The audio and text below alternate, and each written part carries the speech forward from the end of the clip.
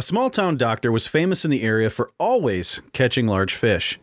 One day, while he was on one of his frequent fishing trips, he got a call that a woman at a neighboring farm was giving birth. He rushed to her aid and delivered a healthy baby boy. The farmer had nothing to weigh the baby with, so the doctor used one of his fishing scales. The baby weighed 21 pounds, 13 ounces. You're listening to the Smackdown Outdoors podcast. This episode of the podcast is brought to you by allicefishing.com.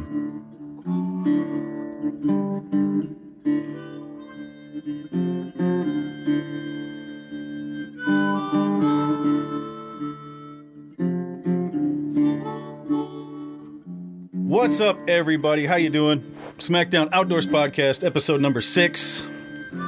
Doug Glimmerveen, and we got another guest, Shawn Lankki. How's it going? Except he's not lanky. Not lanky. Neither of us are. We're neither tall nor lanky. Short and round. Yep. Yeah. We'll get to him in a little bit here.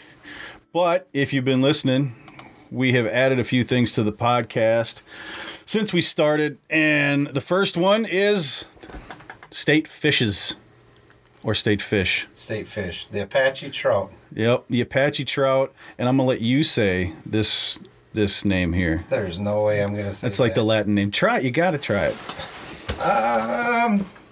Oncorinus. Gilly? Geez, I do not know. Oncorinus? Oncorinus? That might be it. I don't know. Oncorinus? Yeah. Gilly? I don't know. That's the Latin name. Either way, the Apache trout. That is the state fish of Arizona. Yep. We've done Alaska. We've done Alabama. Arizona, the Apache trout. And the description, it measures anywhere from 6 to 24 inches, 6 ounces and 6 pounds. So it can get pretty darn big, actually. That's a decent fish. Heck yeah. Let's see here. Yellowish gold color with a golden belly and have medium-sized dark spots that are evenly spaced, and that may extend below the lateral line and onto the dorsal and tail fins. The top of its head and back are dark olive in color, and it has the appearance of having a black stripe mask through each of its eyes. Does it? Oh, yeah, it does. It's got a little stripe there. Yep. It's like a raccoon, but a fish. Due to the small dots on either side of the pupil. Let's see. Where are they? Except for Arizona.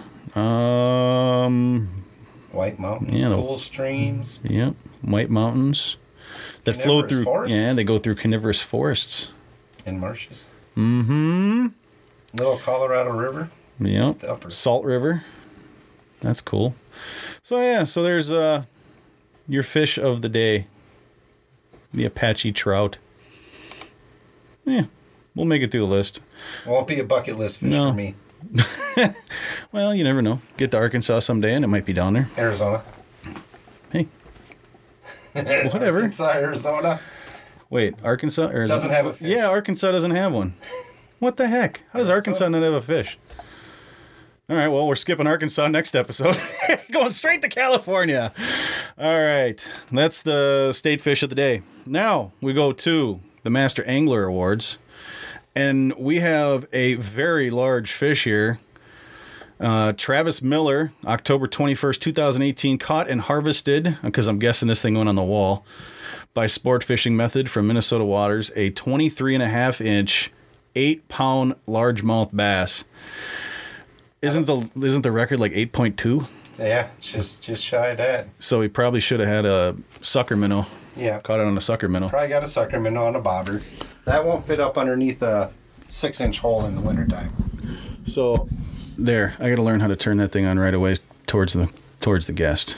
Oh, there you go. There we go. Now I can hear you a little better. All right, Travis Miller lives in Cleveland, Minnesota. Cleveland rocks. Cleveland rocks. Caught on the 21st. Let's see. Lake or river? Jefferson. I think it's a lake. Is that a lake? Jefferson Lake. Okay. There's not many down in Le Sueur County. Yeah, Le Sueur County. And his witness was Catch John was Page. harvested. You were right. Yeah, he went on the wall. I would. Hell yeah, 8 pound. 8-pounder. So, congratulations, Travis Miller, on your Master Angler Award. That is a hog, too. It's a nice fish. I'd like to catch that thing through the ice. I'd love it. 8 pound bass through the ice. Won't happen. I've caught 3 and 4s, but not an 8 pounder. Yeah, nothing real big. Well, I'll say 3. I don't know if I've ever actually caught a 4 pound bass. Yeah. So, all right, we got that done. Now it's time for your news of the week. It's time for the SmackDown Outdoors News of the Week. Minnesota and Wisconsin propose changes to the fishing regulations on the Mississippi. The biggest thing is they're looking to reduce the daily bag limit for sunfish, crappie, and perch from 25 to either like 10 or 15. And then the combined daily bag limit for walleye and sauger from 6 to 4, with one over 20 inches. And an option to further reduce the bag limit for saugers and pool through 5 through 9, blah, blah, blah, blah, blah. By the time this comes out, they'll already have some public meetings that have gone on, so we will keep you updated on that if you guys haven't heard anything, or we haven't heard anything. And no changes being proposed for the largemouth or smallmouth bass down there. So. Nope, they're going to keep those the same. I do like the bag limit being changed for the sunfish and crappie and perch. Those backwaters are phenomenal for all 3 species. Big fish. Do you fish them a lot? I do not. That's a bucket list spot. I got friends that go down there all the time. I do have a nice spot that I was told about that I might try this year. Yeah. So if you want to come with, but you got to keep it quiet. Oh, that's fine. Shh. I forget things anyways. Blindfold. Oh wait. Yeah. We're downtown Red Wing. Oh. Yeah. So let's see. But I'd love to see it if it was a 10, maybe a 15 combined. But if they're thinking about, that's just for each. Okay. Yep. So yeah, do a 15 each. Yeah, I'd be fine with it. Yeah. I mean, the river gets so pounded. And 15 fish is plenty of fish. You don't need to fill a freezer. No.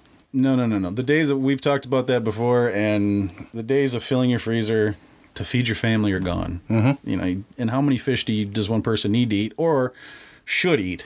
Yeah. You know, I've kept 9 crappies, and that was just the other day this whole summer. I didn't keep a fish this summer. Yeah. Last fish I kept was last winter. I think it was about 4 or 5. And we ate them that night. Yeah. So they're not in the freezer. Yeah. Well, for me, by the time I get home, I don't want to clean them and then eat them. And my wife doesn't eat fish really. Okay.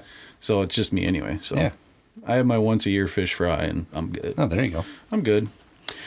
All right. So keep an eye out for that, for changes in that and whatnot. We'll keep you updated. And that's our news of the week. So, Shawn. Yes, sir. Tell people about yourself. Have at it. I'm Shawn Lankki. I am not lanky. I am short and round, as earlier. Mm-hmm. I've been ice fishing since about 1985. I cut my teeth fishing Lake Minnetonka. I grew up about a block away from there. One of my methods at the time was sight fishing. Oddly enough, sight fishing weed beds out by Goose Island. It has been a deep passion of mine. Out of all types of fishing, ice fishing is probably my number one favorite fishing sport. And I've been doing it ever since. I fish mostly panfish, sunnies and crappies. You know, I'm not a big perch guy, so it's mostly sunnies and crappies in the winter. And trout. You know, I love fishing for trout in the winter too. I grew up on the Iron Range later on after moving away from Minnetonka. Grew up on the Iron Range, so that's where I learned how to fish lake trout through the ice. So that's grown to be a passion of mine. And ever since, I've been an ice head. Ever since, I love being with the company. I'm with Clam Outdoors, and the progression of the industry and the products that it's coming out. It's been fun to be with and watch and see, the sports growing. And everything out there. The amount of growth in ice fishing, even just the last 2-3 years, it's been amazing. It's incredible, the technology. Mm-hmm. I use hummingbirds. Yep. So, I start out with a 335 or something, and then I get a Helix 5, and then 2 years later, it's like, oh, now I need to get the Helix 7 because it's got chirp and all this fancy stuff, and I'm like, oh man. And then, of course, what do they do come out this year? Come out with a better version with, a better cable system and all this stuff. And they got to keep up. Technology is advancing. Shacks, augers. Everything's going light. Batteries. Yep. I just saw the new Eskimo. Whatever the drill or whatever. Yeah. What do they call that thing? It's more just the auger part. It's just an auger. It's going to rival. It's like a K drill. It's going to rival the K drill. Yep. Yeah. The advancements. It's just amazing. But also, I think sometimes with the technology that it comes to into the fishing industry, a lot of it's not proven. A lot of products get thrown out on the shelf, and then the companies will, if there's a hiccup, we'll deal with it. There's not much actual testing. There's not. Because you got to stay new and flashy, and you do. And I've told companies previously, I said, if you want something to last, give it to me. Because if it's going to break, I will break it. Yeah. Well, being a tournament guy like you, fish tournaments. Tournaments. And you got to go out when it's cold. Yep. So. Last year I fished 9 tournaments, 9 weekends in a row. Jesus. So it's, but I love it. But I'm also a simple ice fisherman. I don't get, like the new Markhams or the new Hummingbirds. I stay simple. I love my Vexilar. No, which Vexilar do you have? I have an 18 and a 28. Okay. And you use the 18 I use the 18 more. I've heard a lot of that. I love it. The simplicity of it for me. I don't have to take my gloves off. I can use my zoom. I can use a zoom on. Yeah, it only zooms in bottom 6 feet. But if I'm on a pot of crappies in 30 feet of water, I can pop that onto zoom, and it's going to zoom in the top school. Yep. I just monkey with my range, and then I can just look at the top school. So I'm just picking off the aggressive fish. I absolutely love zoom. And the durability of the Vexilar is unbelievable. It's simple unit. Simple unit. Yep. I'm a bird guy, but Vexilar is Vexilar. Right. Birds. It's a flasher. Yeah, and birds have their place. GPS. I've got a number Helix. One. Yeah, that's the number one reason I don't have just a flasher. Because I was looking at the Humminbird flashers, but I wanted GPS in one unit, and then I can use it at my boat too. Right. I've got a Helix 5. Yep. And that's just my GPS. Yep. That's it. Yep. That's all I use it for in the wintertime. Yep. And stays on my dashboard. Well, mine goes with me, but yeah. Yep. I got it on the dashboard of my snowmobile for tournaments. Yeah. No, it's technology in fishing in general it's almost making it unfair. You look at the Garmin Panoptics. Now, it's a god-awfully big unit, and you got to carry all this stuff around. But if you to drill one hole and scan this thing around and go, okay, they're 35 feet here, and they're down there, and this and that, which I know technically you can do with almost any unit just by bending it with the old rod bender clip you'd put on there. Yep. I used last year during the tournament on Clearwater. Clearwater is my number one favorite lake in the state of Minnesota for panfish. Oh, for anything. Anybody that knows me knows any other fisherman, it's a love-hate relationship. I do. I love it and I hate it, but I love it more. It's kind of like having a girlfriend with bipolarism. It is. And that's what I compare it to, because one day she is great and you are catching fish like you wouldn't believe. And the next day, they go. Skunk. Yeah. They're gone. You don't know where they moved to. Yeah. And it's a big body of water, too. So you never know if they moved. You got a lot of cover. You don't know where they're going. You got a lot of water. So last year during the tournament out there, during the M Made tournament, we got a chance to use the Panoptics. We found a school of crappies in that 32 foot of water. And these crappies were chasing perch, 3 and 4 inch perch. School of perch around. Jeez. And these fish did not sit still. They were moving 60 yards, 60 feet, not yards, at a time. And you don't know which way they were going. And to stay on top of it, we had 3 teams, 6 guys running. And there'd be 3 guys on augers, 2 guys with Vexilars and rods, and 1 guy running the Panoptics. And once you get on them, the fish were studs. It was, they're 14, 15 inches. You want to be chasing around 3 and 4 inch perch. They're not going to be 10-inch crappie. Right. And, a little tip out there for some of the guys that might be listening to this, that, there's a tournament out there this year for the UPL. Those deeper crappies like bigger baits. You don't have to give this information out. I can edit. I can edit that out. Fine. That's fine. No, 5 millimeter tungsten. You got to find a fish though. You got to find them. And you got to find them. You still got to wiggle it right. You still got to wiggle that rod right. Big baits. They love them out there. But the pan optics it's amazing. I got to use it during the tournament, and then we got to use it on Osakis too, chasing schools of crappies out there in the main basin in the big lake of Osakis, and it helps. And granted, yeah, you can have all the technology in the world, you still have to catch the fish. Yep. It will give you the information, but you still have to catch the fish. Yeah. Well, how many times have you been fishing with a buddy and you're the only one catching fish? Lots. Yeah, because they're not jigging the right bait, moving the bait right, not paying attention, depending on the bite. Too much Facebook, not enough jigging. Right. Yeah. Or too much jigging. Too much jigging, not enough Facebook. That was my. Yeah. Let's go back to that RT9 conversation. Last year for me, it was very minimal jigging. A very small tungsten jig with a Euro. Put it right above them, and I mean, you're just bouncing it ever so slightly, and as they come up, just keep moving it up. And it wasn't your typical, jig, get their attention. It was very subtle, and a couple times I'm with my buddies, they got skunked. Right. Or caught one or two, and they're using, this, that, and the other. And I'm like, I've got more of this bait and this bait. Tie this on, put that on there, and do what I do. No, we're good. They're good. All right, fine. I'll sit here and catch the 13s all day. Right. That's fine. And it comes out, there's a lot of that. And it's watching your electronics. For me, it's watching electronics and seeing how that fish moves. You can tell a lot by how that fish is going to move. You pay attention to the electronics. If it moves, it's a sixth sense, actually, for me.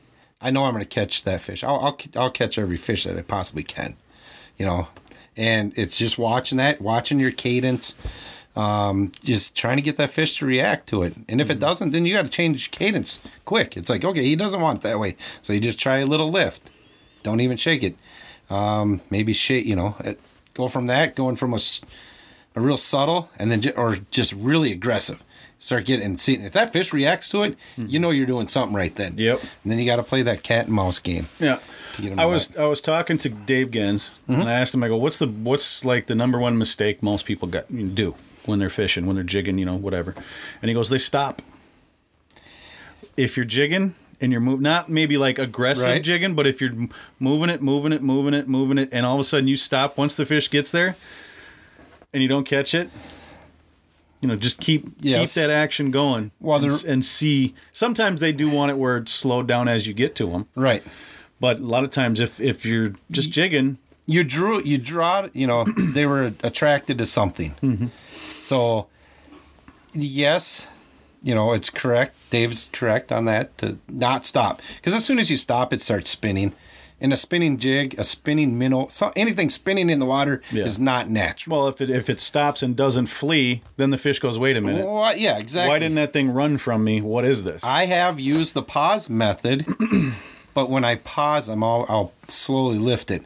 I'll get a cadence going, jig, jig, jig. Okay, they come in, and then I'll just slow down and just start lifting. And it kind of keeps it's that flea. Mm-hmm. It's taking off. Oh, it's leaving me. Why is it leaving? No. And then the curiosity and fish wants to bite it. Or even if you're jig, pause, jig. I mean, it's a cadence. Cadence, yep. So gives them that pause. That's when they strike. They want to, they want to eat it. Yeah. It's like, I know you're not going to know this because you're not a walleye guy, but if you're, trolling and you got your rod in your hand, and all of a sudden you'll take the rod and go back with the bait to kind of give it that pause. If there's a fish following it and it's following, all of a sudden that thing hits it, and it's just a reaction to, nope, I'm going to eat you. Right. Kind of the same thing. Yep. Jig, pause. I'm going to eat it. Yep. But it's not a long pause. No. Jig, pause, jig. My method of panfishing, I'm a line watcher. I'm a tight liner, which originated up in Michigan. It's using high-vis lines. And what I'm doing, I'm not watching the rod tip. I'm not feeling it in my hands. I'm watching the line. And it's watching the line as far down into the water column that you can. Because if you're watching that line, and that's where the high vis comes in handy. I use a Stren high vis, 2 to 4 pound test. and you get a cadence going, you can watch your line start bouncing. You'll get a little bounce in it. You get a little curve. Then all of a sudden you're watching your Vexilar and your line at the same time. You can get in the same visual. So your line's bouncing, your line's bouncing, your line bouncing. Then you're watching the Vexilar. Now your line, the fish, and your lure come together. And all of a sudden now that there's a pause in your line, you set the hook. That fish has already sucked that bait in. Your percentage of catches by doing that go up tremendously. I would have never felt that fish. Right. I would have never seen anything above the water because it seems like, for me, I don't know, the water acts kind of like a hinge. Right where your line enters the water. So underneath that, your line's bouncing, but up above it also bounces, but right at the water line, it doesn't. So below the water line, when your line sometimes will just move to the side. It'll kick to the side. Well, that's not natural for your cadence that you're doing. Right. You set the hook, there's already fish on it. You would have never felt it. You would have never seen your rod tip bounce. You would have never felt it in the handle. Nothing. I use simple rods and reels. I don't use custom rods. I run HT Blue Ices. I'm sponsored by Clam. I run a $9 rod. I custom cut it down. I use a $2. So you're using a custom rod. You're custom cutting it down? Yeah, custom cut it down, yeah. But I use a $2 reel, $2 schoolie plastic reel with no drag. Simple. But it works with the glass rod to give it the bounce that I need. And it's a technique that I've picked up. I know there's a couple other fishermen out there. Michael Thompson, MT. The guy's a phenomenal fish catcher. Lawrence Loma, another guy, tight line in here in Minnesota. And it was just one of those things. I'm going, why did they catch more fish than me? And then I started watching. It's the competitiveness. I got to beat these guys, but why are they always beating me? So it's like, okay, that's what they're doing. And then I had to teach myself. Well, Lawrence and his schoolie rods. It's hilarious. Yep. It's like, I got my new reels in. Yep. He's got a dozen of them laying there. He buys them at Runnings in Monticello. And it's not just him. We got Clayton Kettering and me, and we're all trying to get them. So we just go in there, and I know the manager, so I can order a case. Yeah, they're $3. Yeah. They're $3. Yeah. I don't know how many of those I've thrown and how many fish I've landed. I landed about a 27-inch walleye on Clearwater on a schoolie reel. And 2-pound test line. If you know how to work the drag. Yeah. I use the Black Betties on a lot of things. They're 1-to-1s, but your drag is your hand for the most. They've got a drag, but it doesn't, But if you can, I pulled in, 20, 23-inch pike and, decent 3-pound bass. By that, you can feel when the fish is going to take off. Yep. So you're able to control. And, you use your whole body, too. Yes. A lot of people are just fighting the fish, and their body gets tight, and it's like, tink, what happened? Well, you just had 4-pound line on a 3-pound fish, and everything was tight except for the line. The line, exactly. And it wanted to go that way, and no cushion. Right. Yeah.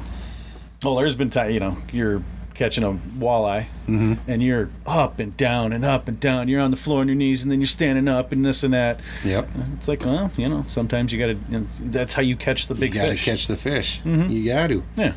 So easy, simple for me. I'm a simple fisherman. And you still catch fish. I still catch fish. It doesn't matter if you got a $1 rod or a $100 rod. Whatever works for you is the most important thing. Exactly. Clam works great for you. Yeah. I love Northland tackle. Yep. Northland, clam. I use it all. Got a couple of competing pro staffers here. Yeah, but I use it all. I use Northland. I use, certain jigs, certain colors. I'm not a big color guy either. I'm black, white, glow, red, white, pink, and that's it. I love white. White/white Wonder Bread.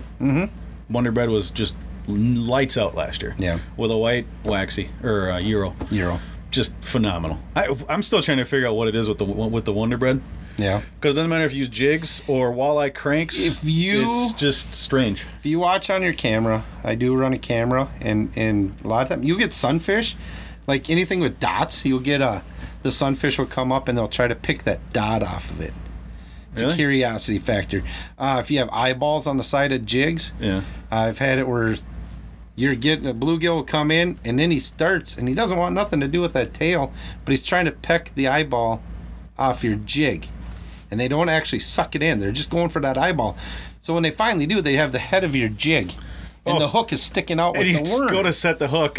And it's gone, and it pops out. Yeah. Well, it's because the head is in its dang mouth. Right. Oh, yeah. So you watch camera fishing teaches me a lot, too. I got a Markham. I've got a Markham and an Aquaview. I've got both. Yeah, I run Aquaview.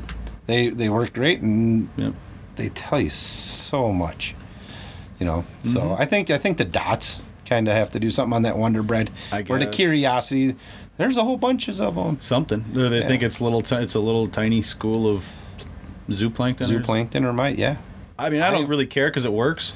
I just wonder straight why. Color, straight black, straight red. Well, I was using just white, black, red, things like that, and then I just bought some Wonder Bread, and I'm like, let me try it, and yeah, they work. It was phenomenal. Yeah, I mean, it was crazy. I'm like, all right, I'll keep it on, see what happens. Exactly. Yeah. Till you run out or break off on a 3-pound northern. Yeah, well, there's that.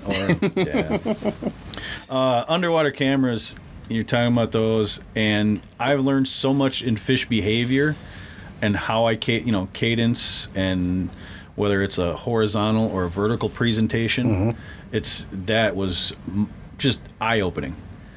You got 45 degree, you got your horizontal, your vertical, and then you got your in-between. Yeah. Your rat sows, if you can hang it nice, it kind of looks like a freshwater shrimp. Mm-hmm. I don't know what degree that is, but it's not hanging straight up We'll and say down. 45. Yeah, kind of a 45. Or is that no? Or is that 62 and a half? It's between below 40. I don't know. I'm not. Kind of looks like a shrimp. It does. It looks like a shrimp. It does. No, I never even thought about that, but now that you your ratsos and stuff, if you get them to hang that way, that works too. And the cameras, we did have a question from Wes Wickman. This will come in real handy. Oh, Wes Wickman. Let's see here. I think his question was when you find a piece of structure you want to fish, what all goes into deciding where you are going to start your search on that structure? Typically, I read them, but I like it. Go ahead. Take over the. Hey, you've now entered the Lankki show. That's a great question, Wes, because I am a big structure guy when it comes to pan fishing. I love weeds. The greener the better. Mm-hmm. What I'm looking for to start with, I'm looking at flats. I'll start on a flat, and to run in with the camera question. My pre-fishing, I never wet a line. I'll drill holes. I'll drill a series of 20 holes one way in a certain depth range that I know that's on my GPS. I'll check the holes. As I'm checking the holes with my camera, I'm watching what are the weeds doing. And at the same time, I'm also looking for fish. Not, probably 75% of the time I'm looking for weeds. The other 25 is their fish. Then once I start seeing, I'm trying to figure out what are they relating to. I always look for the greenest weeds on a flat, and my structure is going to be weed beds. Then once I find that, I find where the fish are. Then I use my camera to find out what are they doing in those weeds. For instance, had a tournament on Maple Lake. I'm going to go back to tournaments because that's all I do. So all I know is tournament fishing. Hey, this is the Shawn show. Go ahead. Maple Lake, we found 7 feet of water. We found 2 standing stalks of weed. Cabbage? Not cabbage, milfoil. And they were probably about the size, and they're probably about 4 foot in diameter in circle. And there are 2 4-foot cylinders of this milfoil that was still green. Sounds fishy to me. It was very fishy. It was crappie wallpapered. And what they were doing is they're bouncing back and forth. The fish were swimming between the 2 weed beds.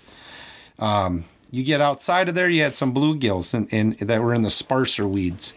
But the crappies wanted these tall stacks of milfoil. So the day of the tournament, I stopped my snowmobile on one. Austin Shorn, my fishing partner, stopped his snowmobile on the other one. And we proceeded just to wax them. How far away? Did you say how far away these were? They were roughly about 10 feet. Okay, so not far at all. 8 to 10 feet. away. And the fish we're using go in between. They're just bouncing from weed bed to weed bed. They wouldn't venture far off of them at all. Why? I don't know. Is it because Maple Lake's got a lot of northerns? I was going to say there's probably a pike sitting about is there, 20 feet over there. Yeah, is there a lot of northerns and they're using it as cover? Yes. So for instance, that time it worked. The camera told me there's big weed beds right here. I'm going to fish these. Other structure, if I get into a real big, heavy weed bed and I know there's fish, I will watch the fish swim. You'll find highways or what we'll call alleyways. Sometimes if you get a mixture of cabbage and coontail and maybe some milfoil, they don't all just grow together. There will be edges of them. Yep. And the fish will use those alleys. Swimming. Yeah. They'll follow that edge of cabbage. And you can find that with the underwater camera. Meanwhile, that pike is sitting just inside that cabbage. Yep. Waiting for that thing to swim by, and then it's going to eat them. Yep, it's all over. Yep. So I use that, the camera is a tremendous tool. Yeah. I already know I'm going to catch the fish. I just need to find them. Right. And then, once I find them. In the walleye world, big thing is your gravel, sand, mud transitions. Even in the summertime. Yep. Through a camera. You watch your electronics to see that, use a double echo to see the harder bottoms. Okay. And then you break out the camera when all of a sudden it switches. Drop the camera down there and see what you're going from and into and whatnot. Mm-hmm. And then, of course, weeds and, deeper weeds and stuff. But it helps out a lot. Wintertime, out on Mille Lacs. Yep, they're on the transition from the gravel to whatever. Well, you start drilling holes until you find that. Right. And then the fish are there. Done that many times out there. I can do that 100 times. I still won't catch a walleye. We'll go walleye fishing. I still won't catch them. I'll probably catch crappies. We'll set a tip up for you, and we'll wake you up. We got a story about catching crappies when we're walleye fishing. We'll talk about that one later. Talk about it now. I don't care. Well, that's Red Lake. Oh, Red Lake. Yeah, we can. Danny Burkholder. We got another question from Danny Burkholder. How do I find crappies on red early season? We're not going to answer your question, Danny. Don't ask me. I don't know. Do you know how? Not early season. The only time I've ever caught them on red has been mid season and mid and late on the north shoreline, north part of red. We catch them just off the in that 7 to 10 foot range out to 15. Mm-hmm. There was one time I was up there with a bunch of my buddies. This is a good story. I was with my buddies, my brother Jason Lankki, my brother-in-law Kurt Schultz, my buddy Ryan Humphreys, and we had 6 guys in one permanent shack. Talk about a smelly weekend. Yeah, I can imagine. We started catching walleyes, and we were catching walleyes. It was unbelievable. Those guys were catching walleyes. I think I managed one in the whole weekend, so they had to catch my limit of walleyes. Hey, you didn't get skunked. I didn't. We decided to play cribbage at prime time. So we're all sitting at the table with rattle reels down. So one rattle reel went off. Buddy Nick gets up, goes, grabs it, pulls in a 17-inch walleye. Moves over to my brother. Rattle reel goes off. He goes and grabs it. 17-inch walleye. My buddy Ryan, 17-inch walleye. Now it's my turn. I pull up a 14-inch crappie. Goes back around. Come back to me. I caught another crappie. Everyone else is catching walleyes. So we decided, I said, you know what? This is really a bunch of BS. I said, let's switch seats. We switched seats, and I ended up catching 4 crappies, and they all caught walleyes. On rattle reels on the north part of Red Lake. That's funny. It's like the crappies are going, which hole is he at now? Yeah, exactly. Is he out? I can see him. Oh, okay, this one right here. Yeah, it's God is my witness. That's all I caught that night. I caught crappies. Isn't that funny? And everyone else caught walleyes. I do not know why. I've been out there where buddy Tom is on the left, Tom's on the right, Brandon's on the left. They're both pounding fish. Mm-hmm. I can't buy anything. Not a fish. Not a fish. Not a fish. Not a fish. I was out there all day. I drove up to Mille Lacs for the day, didn't catch a single fish, and they both caught a bunch. Oh, geez. And I'm like, what am I doing wrong? Like, I'm doing the same thing. I had basically the same exact thing on. Nope. I don't get it. So to answer your question, I don't early season fish crappies on red. Yeah, we don't know. Probably the mouth of the river. Yeah. That would be try my that. guess out there on that break, or find where the cribs are. There's some cribs out there. Is it really? Yeah. No. I'm guessing Danny knows how to anyway. He spends a lot of time up there. Well, But give me a call, Danny. Let's go. yep. I'll catch some crappies. Tony. When you were Tony, Tony Froond. Froond. I can never say his name right. I mean, I fished with the guy and everything. I can never say his name right. Yep. Braid, mono, Jason Vanesteeg, fluoro. Well, it depends on what you're fishing for and where you're fishing. Yeah. I use a lot of. I pretty much just use fluoro, unless. Fluoro guy. Yeah. I mean, if I'm going bigger fish and I'm in a wheelhouse, I'll throw braid and then a leader on. Okay. But basically just fluoro. To keep it from freezing up. Yeah. I'm a mono guy. Yeah. Because I like the bounce. I love the softness of the mono. no, I'm not stuck on this. So the more you're teaching me, like I wrote down the line washing in the hole and everything. So I love the little bit of stretch that there is in the mono. Actually, it's more of a copolymer than just straight mono. But your Stren, it's got more of a bounce to it. It's more softer, I guess. Yeah. Your fluorocarbons are really stiff. Yep. They're really great because you can feel they're sensitive. Fluorocarbon sensitive. You're able to no stretch on a hook set on deep water. I'm predominantly fishing 10 feet or less. Yeah. So I'm not worried about the big stretch in the mono. Same with, I'd never use braid ever. Yeah, I've gotten away from it. I've got it on like one rod. It's expensive. Yeah. Well, that and you're limited. You can't go outside and use it. Right. It's just going to freeze up. Yep. So, dead sticking, walleyes or whatever. When like on Mille Lacs, if you're going to get into some big ones and you really want to set a good hook. Right. Yeah. Go to that. Yeah, I'll go. Well, do you have a fluorocarbon leader then? Do you run a leader at the end of your? Yeah, I'll run a fluoro leader. And I think that's why I run fluoro basically on everything, is just that invisibility factor or transparency or. I guess I can't say I never use any of your power lines, the braids. I do use them lake trout fishing. Well, that's you're fishing. You're not going to go out there with mono and sit. Not in 50 feet of water. No. The stretch in mono line at 50 feet in a lake trout. You'd have to run. He wouldn't even feel it. No. He just go, what's pulling? Exactly. Nah, I'm going to go this way. Spit it out. Yeah. But no, I'll use braid when I'm fishing Lakers, and then I run a 6 to 8 foot fluorocarbon leader. You gotta drive that hook home. They got hard beaks. Oh yeah. They're not a panfish or a bass. No, they got very hard mean. beak. Yeah, they're not nice. No. That's one thing I got to do this year is try to get on some Lakers. All right. Is that my invite?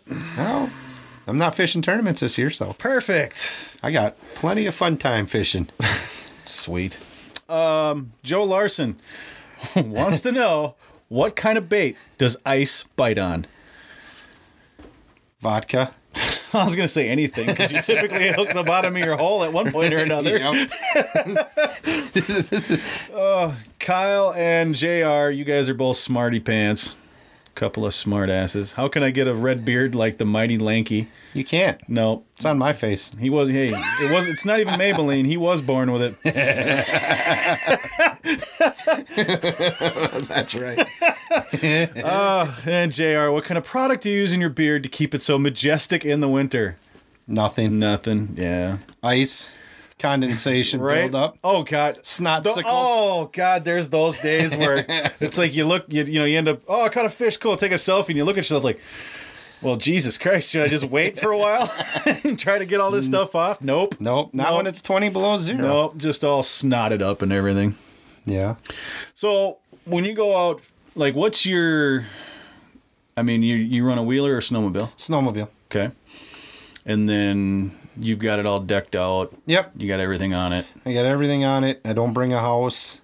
I've got a trunk on the back of it that carries all my jigs, all my tackle. I got a bucket rack that holds 2 buckets, my whole hopper, which has got my Vexlar on it. It's a 6-gallon bucket that I've attached my FLX 28 to it with ram mounts. Mm-hmm. So I'm able to fold that up into the bucket when I'm transporting.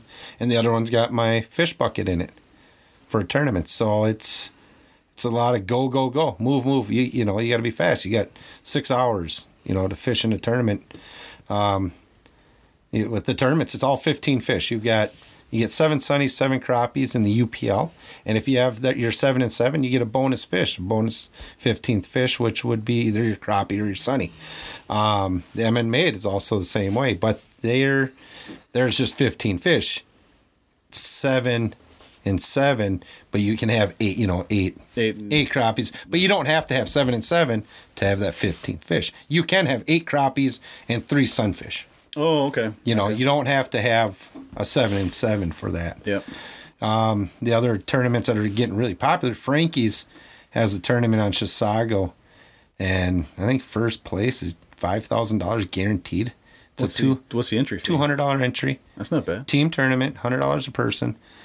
You get a lot of big sticks. You know, you get bigger money like that. You get a lot of guys coming up from Nebraska and Wisconsin and Michigan. Really? You know, there are a lot of teams that come into town. It's a blast. It's a fun time. Chisago's got lots of fish.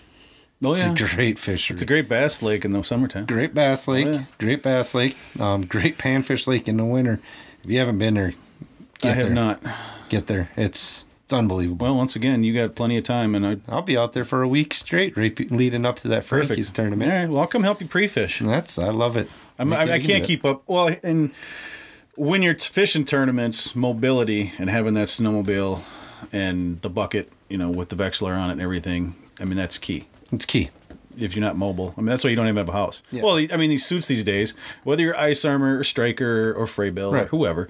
That's your ice house. They are literally ice houses that are just attached to you all day long. Yep. It's amazing how warm they keep you. Yep. They do. Yeah. They do. Layering. You know, you do have to have a good underlayer. Mm-hmm. Oh yeah. But then my house is my suit. Mm-hmm. Even if it's 30 below zero, I still don't have a house. Oh yeah. I don't even put gloves on. As long as you get yeah. I hate gloves. I hate them. At the same time, I love them because they keep your hands warm.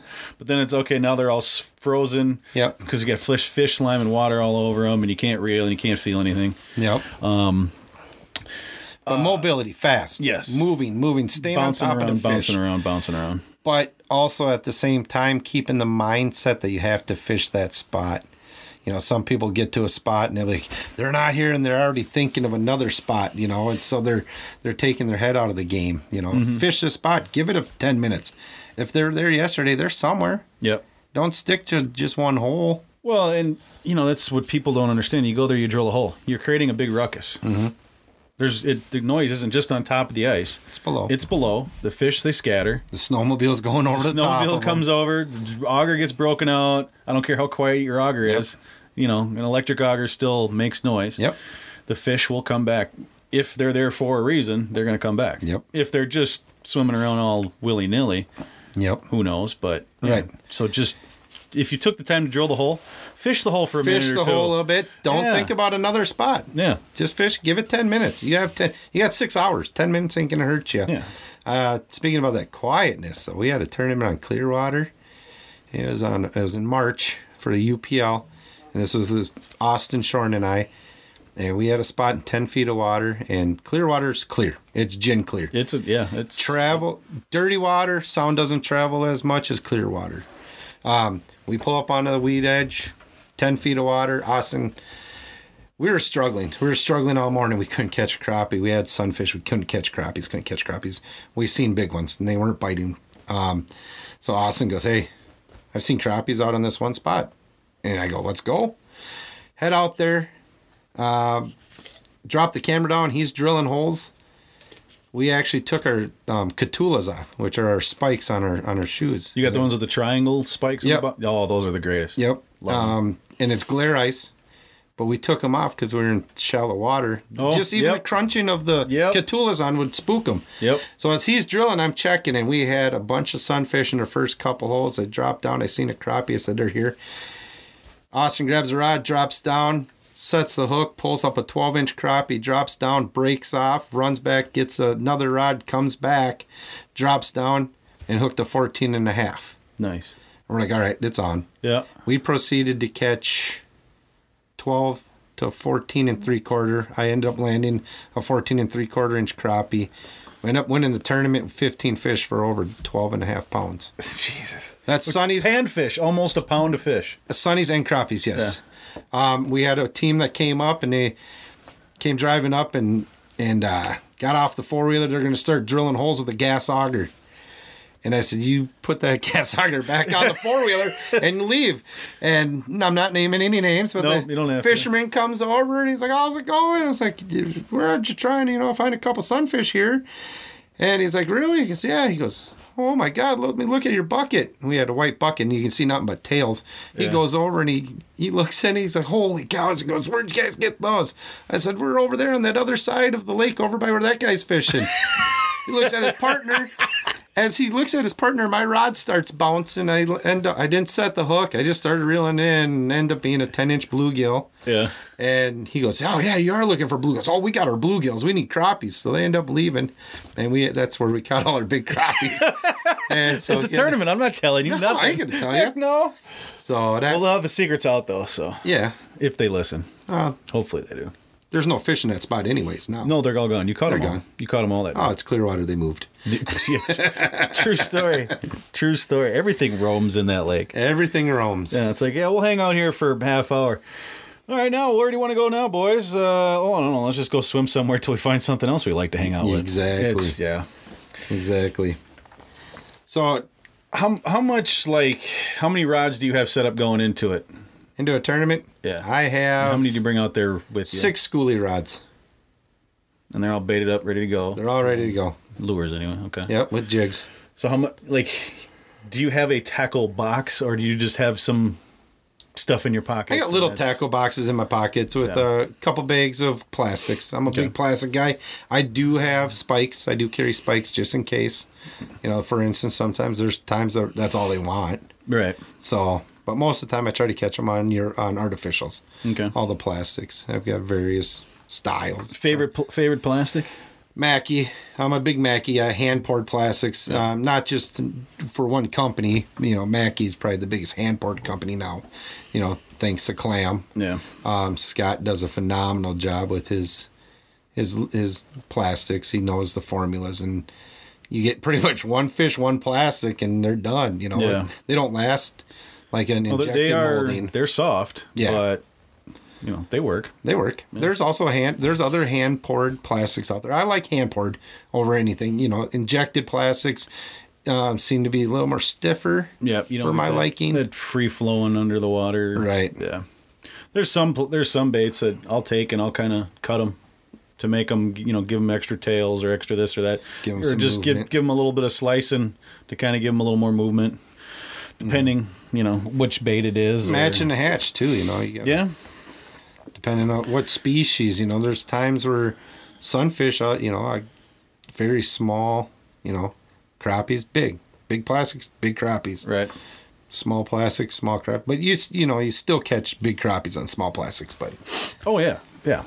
Majority. For me, that's what works for me. And that's my rule of thumb. I swear, any perch, just throw a white jig down there with nothing on it. Yeah, they'll eat anything. It's ridiculous. It is. Oh, we're at the JC's tournament.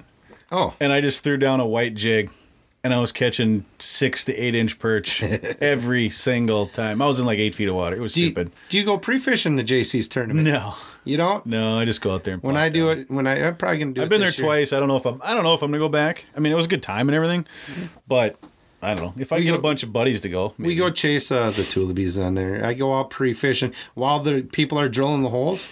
Here's a little tip. You can fish those holes once they're drilled. Yeah. So. Ben, they're not roped out. There may be 5 guys out there that's pre-fishing those holes. Yeah. You're out there. They're drilling lines. They're sweating. They're doing all the work. And I'm walking right behind them looking for fish. And I'm looking for tulibies. I'm looking to just land on the board. Yep. A tulibee most of the time is going to land on the board. You're going to win a prize with that. Well, top 100. Yeah. I think it's only 100. Yeah. Top 100 gets a prize. Yeah. So I'm not going to go for the win.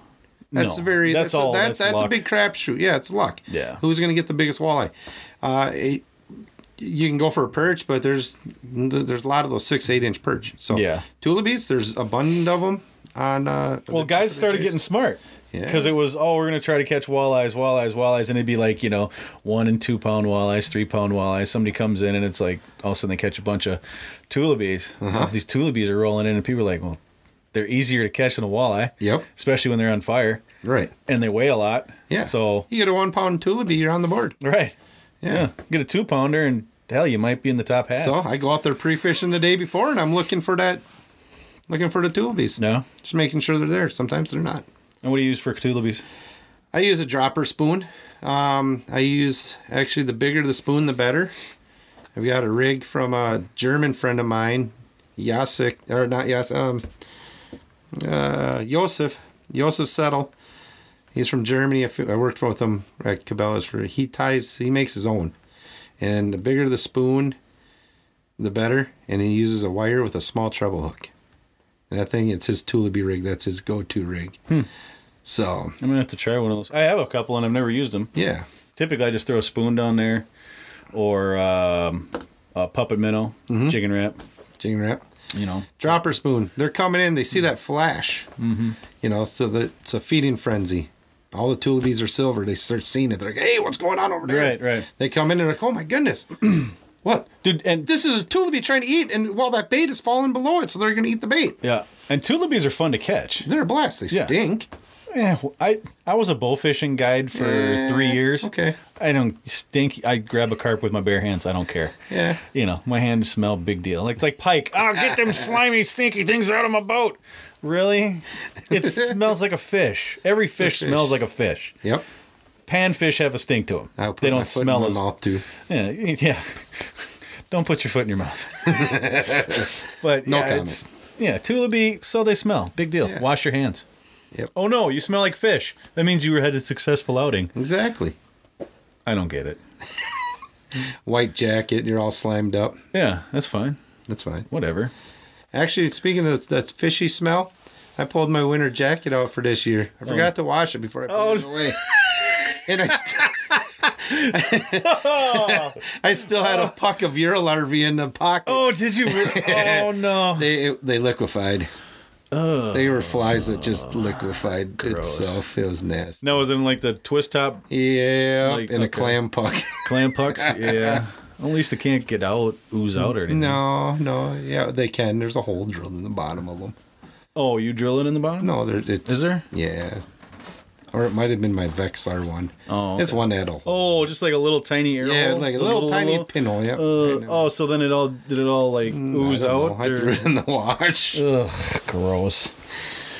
Getting ready for this season, Yeah, we're right around the corner. Well, you see, I got my helmet. Like, all of a sudden I started thinking. I go, I gotta start charging batteries up. Yeah, it's getting there. Use the lithium batteries? Nah. I've got the same battery that I've used since I bought the 18 10 years ago. The same battery? Same battery. Really still works? Yeah. Well, they don't take much juice. I don't charge it in the summertime. It probably freezes in the wintertime. I don't know. I'm not... You're just a simple guy. I'm a simple guy. If the battery goes bad, I got a backup. The backup's older than the normal one. The one I already got in there. It holds whatever. Who cares? It holds... I've never had a dead battery, so whatever it's doing, it's working. That's funny. I don't know. I figure you'd be, tournament guy, bouncing around, switch to lithium because they're lighter. No. Okay. Whatever. Fine, He-Man. No. Stick with your lead, whatever batteries they call them. Well, yeah. Although my unit's heavier than a Vexlar, so I need to cut weight somewhere. Carrying around a Helix 7. Oh, if you want to cut weight, eat salads. All right. Well, thanks for being on the show. Jesus, I don't even know where to go anymore. I need to eat more salads. You're fat too. Yeah. I do want to. Anyone that's interested, I know this comes out December 6th or whatever it's going to come out, but MN Made. If you guys want to check it out, if anyone's interested in tournament fishing, MN Minnesota Made. MN Made is a circuit. Tournament circuit. Also, the UPL. It's the Ultimate Panfish League. Is there still like a waiting list for that thing, or yes, they opened it up? Or? Yeah, there is. But this last year, like 5 or 6 teams dropped out. Okay, I was one of them. So I decided after 9 weekends of tournament fishing, I got off a prior lake last year, and I went and picked up my son, Hunter. He's 13 now. He was out ice fishing with my brother on Maple. I go and drive out there to pick him up, do some fishing with him, and he said, Dad, I go, yeah, buddy. He goes, I miss fishing with you. And that kind of hit me a little bit. So I decided to hang it up. It was a tough call. I've been tournament fishing for almost 10 years. Yeah. But when my son says he misses fishing with me, I decided I'm done for a while. You know, I'm going to wait. I got him a snowmobile. He's going to start fishing. I'm going to start teaching him. And then hopefully we'll be the dynamic duo here in a couple, 2-3 years and start tournament fishing. He's starting to get the tournament blood. He fishes on the high school bass team. This next summer will be his first time. Which Rogers. Rogers High School bass team, you know, the bass league. So he's going to start doing that. So he's kind of getting it, you know. He's been there and just he was too young, and then realizing that I'm missing the time to fish with my buddy. Yeah. You know, he's my buddy, he's my best friend. And he's my son. So yeah. Well, I brought this up on the show before, and I think when we were talking about that earlier, you know, I was fishing the AIM Weekend Walleye Series, and tournament series takes so much time out of your life that I reached a point too where it was just kind of like, for different reasons, right? But it's just like, okay, I need to do other things. You know, it's too much time focused on one thing. I have other things I need to do. Life matters. Yeah. You know, I need to go fun fishing and filming and take some people out. Yep. You know, just enjoy fishing again. And if I do fish a tournament, it's because I chose to, not because I'm stuck fishing these 5 tournaments. Right. Because it's a series, and if I don't fish 1 or 2, then I can't do. Yeah. Right. So yeah, it's tough, but. Yeah. No, it is. The dedication. The dedication is really tough. I know one of our tournament guys, Matt Milbrandt, brought up, you know, why do I always come in second place? You know, I was 2 years. I was runner-up, second place. I never won team of the year. It kind of hurts. I've got redemption to come up. You know, I do have to win that. I've won tournaments. I've never won that team of the year. You know, I've placed in the money every tournament, but I've never won that team of the year. So I'm hoping I can do that. If I don't, I don't. But it is tough. I was bridesmaid 2 years in a row. Yeah, team of the year. I mean, you got to be consistent every single tournament out. Yep. And not just, you know, consistent 10th place. You got to be 10th here, 6th there, 2nd there, top 5, 3rd there. Yeah. Yeah. And I don't care which tournament series or what you fish for. It's the same way in all of them. Right. So, and then talking about just fishing a tournament here and there, that's what I'm doing this year. Yeah. I'm going to fish the Frankies, and then there's a Pine City tournament. That's $100 a team. So that's a one-day deal. Panfish. Yeah. First place is $3,000. I'm going to, you know, nice. Those are the 2 I'm going to fish. Other than that, I'm just going to have fun. I'm also doing a new thing this year. I'm going to be interviewing. We're doing Facebook Live and YouTube for the UPL, the Ultimate Panfish League. It was an idea for me, or of mine, that I brought up to Matt Johnson. We always do a Facebook Live at the weigh-in, and we get a lot of family members that are watching, you know, cheering on their favorite fishermen. All of a sudden they see the back of their favorite fisherman walk up, dump their fish in, Matt says the weight, and they walk away. Well, I decided, you know, I said, Matt, how about this year? I can still be involved with the tournaments. I can still have my son with me all day long, fishing with me. How about I do a Facebook Live interviews the fishermen while they're fishing? Get some on ice action of them actually catching fish. Now their family members or, you know, people, their friends are watching. They can actually watch on Facebook Live and see them catching fish, or seeing the disappointment of breaking a big one off. Oh. You know, I'm hoping we get it. You know, because it is. It's you don't hope for the fishermen, but no, you know, it's going to be cool. I want that video. Oh yeah, it's like, oh, the heck with him. And then we'll do some YouTube. You know, we all like to sit down when we're in the bathroom and watch 5-minute videos. It's, you know, it's so easy. Lunchtime. Let's watch a quick 5-minute video. Yep. It's content. Yeah, it's content. People are starving for content. Yep. I mean, no matter what it is, whether it's videos, full episodes, blogs, podcasts, especially podcasts, like the SmackDown Outdoors podcast. Yeah. People are starving for it. They are. Hopefully. I don't know. We'll see. Maybe. Oh, I'm hungry. Please listen. Please listen to the podcast. Was that dramatic enough?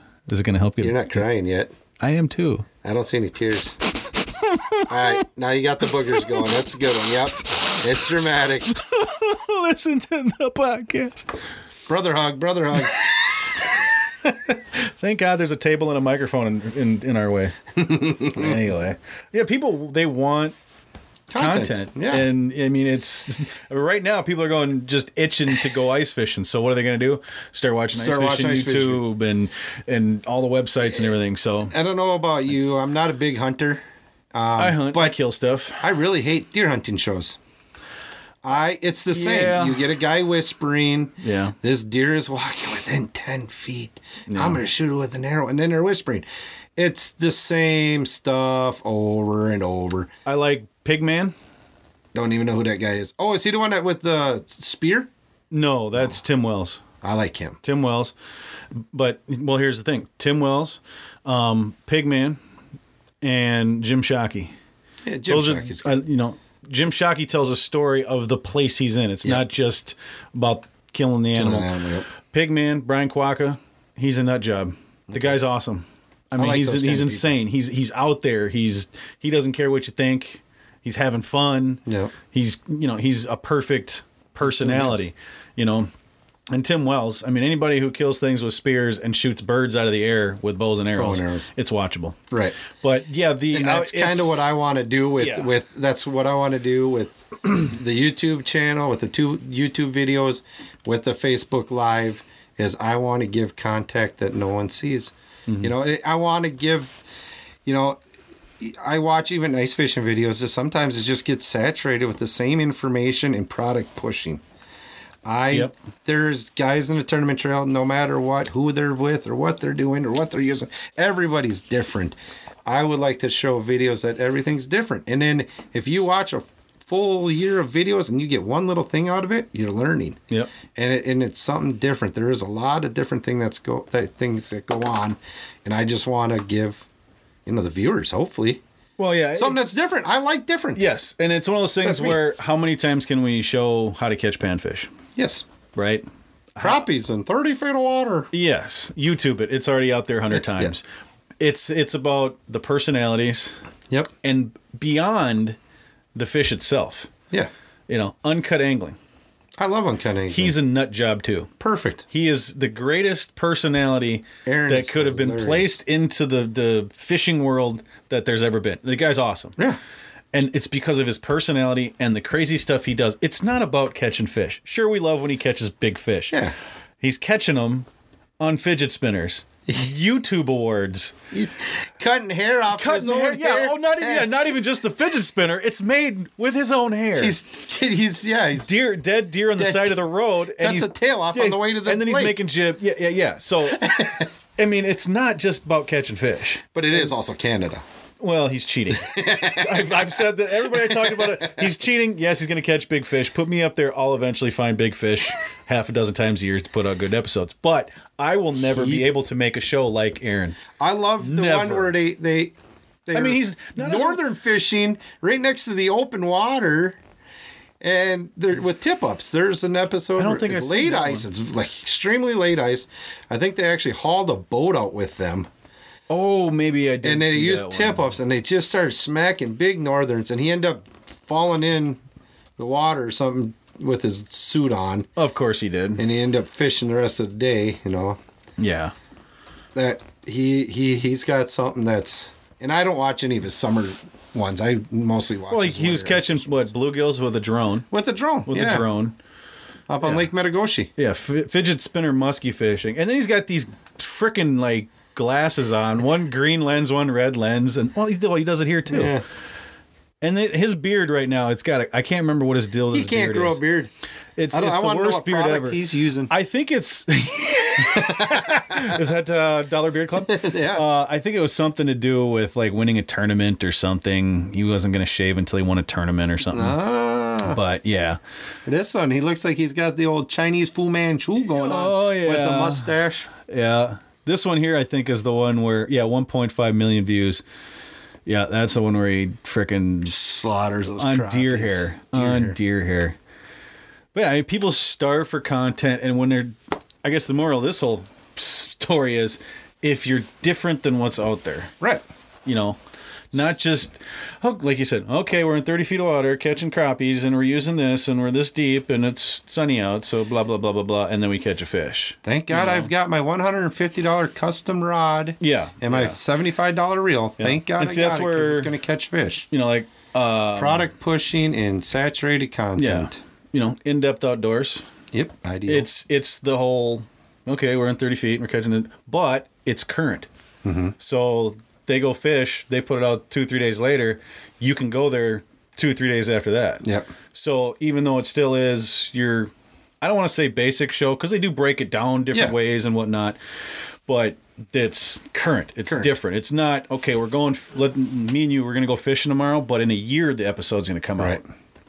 Well, Gillespie's big on that too. I guess. He does. He fishes that Tuesday, Wednesday, puts a show together, and it's out that weekend. Oh, okay. John Gillespie. John Gillespie. Yeah, I thought you meant Watterson Woods. I thought you meant like a year later. I'm like, No. I thought he was pretty current too. Yeah, he's current. Well, that and John Gillespie, and he's a personality. He is a personality. You know, that, and is there another show that has Johnsonville Brats? No. Big shout out to Johnsonville Brats. I'm always looking for sponsors, even if it's food.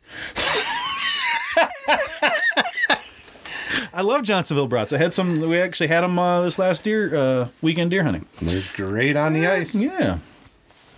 Let's see. What else you want to talk about ice fishing? Anything. We've only been talking for an hour, so what information do you want to give people? I'll spill the guts. Ask me a question.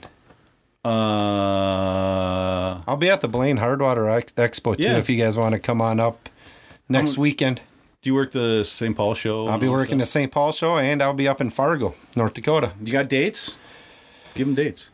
Not really off the top of my head. Just look it up. Well, I think the St. Paul show St. Paul's December 6th. It's the first weekend in December. It's the first weekend of December. Yeah, and then Fargo is going to be the second weekend. Okay. And then Blaine is the 16th, the weekend of the 16th, 17th, 18th of November. Yeah. So actually, by the time you hear this, we'll be at all those events anyway. See, I'm talking to it like it's live. It's okay. It's all right.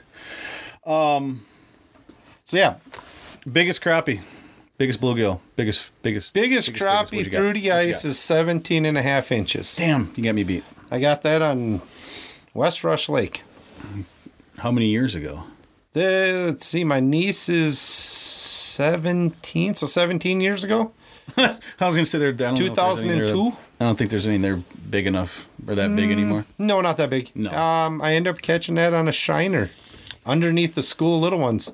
We were just hammering 11 and 12 inchers. Yeah. And I see a blimp below the school, so I put a shiner down there thinking it was going to be a walleye or something, and end up catching a 17 and a half inch crappie. I've got a picture somewhere of it laying next to my niece who was just born, and she was 17 3/4. Oh, so I got the crappie laying. The fish and the kid are the same size? My crappie was 17 3/4. She was 17 and a half inches. So you got a fish bigger than her? Yep. My newborn niece, yep. Nice. Got a picture of that. Biggest bluegill? 10 and a half inches, 10 3/4.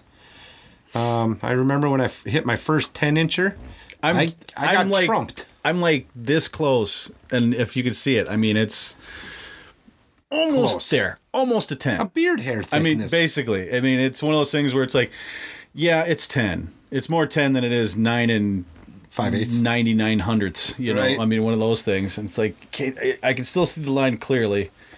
It's 10. I've got about my first 10-incher. I caught up on Bass Lake, and I yelled out, "Get the camera!"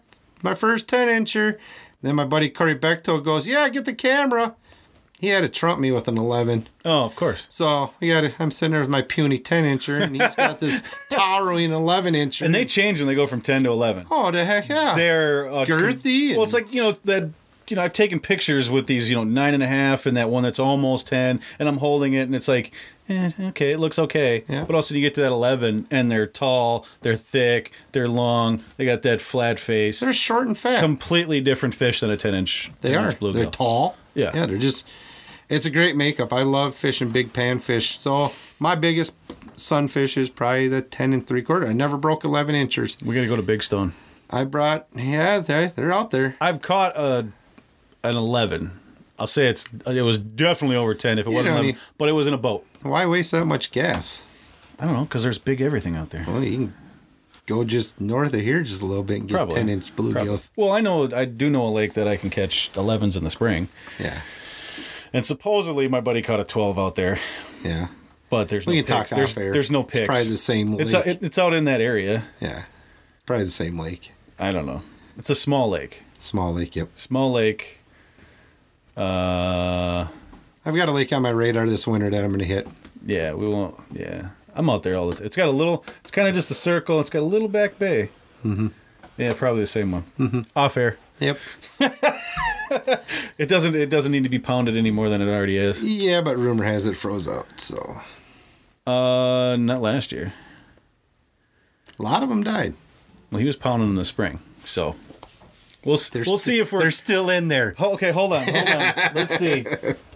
Here, hold on. I'll write. Yeah, you write yours. You write yours, and I'll write mine. I already got mine written, so you don't have to cover it. I think you got too many. Nope, different lake. Oh yeah. Okay, different lake. Yeah. Yep. This one is. So let me write down that. Don't worry. I won't go out there with you. I don't care about that one. My son whooped me on bass. Oh, it's a great bass lake. Oh yeah. Oh, Dad, yeah. I beat you in bass fishing. And there's some big ones out there too. Yeah. Like 4 or 5 pounders. That's where I teach them how to jig worm. Yeah. Oh, it's a phenomenal worm lake. Mm-hmm. Yep. Jig worm. Just Texas rig, wacky rig all day. Mm-hmm. Yeah, it's a great lake. Yeah, and sunfish. My biggest walleye's 29.5 inches. Caught that on West Rush. 2-pound test line. Do you ever leave West Rush or you just switch fish every Back 12 years ago, that was my favorite lake. And everybody else's too. Not then. No? Back then it wasn't. Was it known about then? No. Oh. That I caught on 2-pound test line, 27 feet of water, set the hook. Rod was totally straight down. It was one of those red whippy rods. I don't even know what manufacturer it was, but I had to literally Berkeley or something. Yeah, fire stick just like or whatever they call it. I had to actually pull up and then reel down on my line, end up landing it. We were on 4 inches of ice. And then my buddy, I told him about it. I kept it. I mounted it. It's the biggest walleye I ever caught. Oh, yeah. That's a good So I told him about it. We go back out there the next day, and same rod, same lure, same everything. I was using a Ratso. Glow just body. A little jig. Glow body Ratso. And then the next day I caught a 7-pounder. Walleye. Same rod, same, in a different spot. Oh, really? Yeah, in a whole different spot of the part of the lake out by Bird Island or whatever, Crane Island. Is that where they got the gap that everybody goes in between and then falls in? Yeah, I think so. I don't know. I don't fall. No, that's Wilson's. No, Wilson's here. That's Cigar. Cigar's got the gap. Okay, that everybody falls through because they're not smart. Stupid. Yeah. Stay out of the gaps. Nowadays, I fish East Rush. I stay off of West. West is too crazy. A lot of people out there. A lot of people. Yeah. A lot of fish. People catch their 9 and 10 inch crappies and they have a blast. I've been out there once and I was like, God, there's a lot of people out there. There are a lot of people. Yeah. My buddy was out there. He had a shack out there. We spent the night, whatever. Other than that, it's kind of a haul for me. There's so many lakes around here. Mm-hmm. Either I fish around here or I go up to the Brainerd area. Right. Or beyond. I've got my favorite panfish lakes, Clearwater, Mille Lacs, and East Rush. Panfish on Mille Lacs? Yes, sir. You got to take me. Biggest crappie ever seen came off of there once. Yeah, you got to take me because I need to catch a panfish out of that lake. Okay. I don't know where they are. We'll go. I don't know where they are during the winter. Yeah, I've got... Let's see, I'll find a picture for you here. I know you guys can't see, but I'll show... give you a picture. Makes great podcasting. Sorry. I'll still talk. I'm kidding. We'll talk about Mille Lacs. The biggest crappie I've ever seen in real life is a 17. And the guy I'm just bumming around because nothing's happening. I see this giant fish on the ice and I walk over and I'm like, Jesus, how big is that thing, man? He goes, it's 17. And I'm pissed. And I go, what do you mean? He goes, I tried to put her down. I tried to put her back down the hole, tried to get her to go. I did not want to keep it. And he goes, it wouldn't go. No, it just... 17. Yeah, he wasn't fishing that deep either. He was on the ledge. He was probably only 15. What lake? 15. I'll tell you later. Oh, yeah, that's fine. Yeah. It's a lake that doesn't need any more pressure, but everybody knows about it. Okay. One of those lakes. Yeah. What year are we in? 2018? That one. Oh, yeah. Yeah. Great lake. Yeah, I got Except plenty it's of nice been ones out of absolutely piss pounded. Trying to find this dang picture, but I can show you later. No, go ahead. I'll just keep talking to people. So, here it is. My name is Doug, and I'm a fishaholic. Hi, Doug. There's a bluegill. Oh, nice. Let's see what we got. Wow, this is late ice. Yeah. There's my nephew. A couple. Just a few fish. Just a couple fish. Just a couple small bluegills. Nothing that not like you can lip any of them. No. The biggest guy's lipping 2 of them. Yeah, they're 9 inches, and my nephew got a big dent. Oh, yeah, you got the old ladder. 30-foot extension. Yo, okay, don't try that at home, kids. Breaking a 30-foot extension out to get over the water. I put my son on my back, and I carry him right over it. Send all hate mail to wedon'tcare.com. Ice fishermen, that's the one complaint I have about the new suits, the new float suits. What's that? Is I think it gives people a false sense of security. Not that we have people falling through all the time, but I just hope people aren't pushing the boundaries further because they go, well, my float suit will keep me up. Right. Yeah, but you still have to get out of the ice. Still got to get out. Get warm, get the clothes off, and get warm before you freeze, get hypothermia. So, even though the suits float, you got picks, you got this and that, be smart. I run a nebulous. I got a nebulous that I carry. Walking, early ice. And a nebulous is, for the people that don't know. The nebulous is a life raft. You have to inflate it with a cord, and it will... And it's a big life raft. So I think it's 6 foot by 4 foot when it's inflated.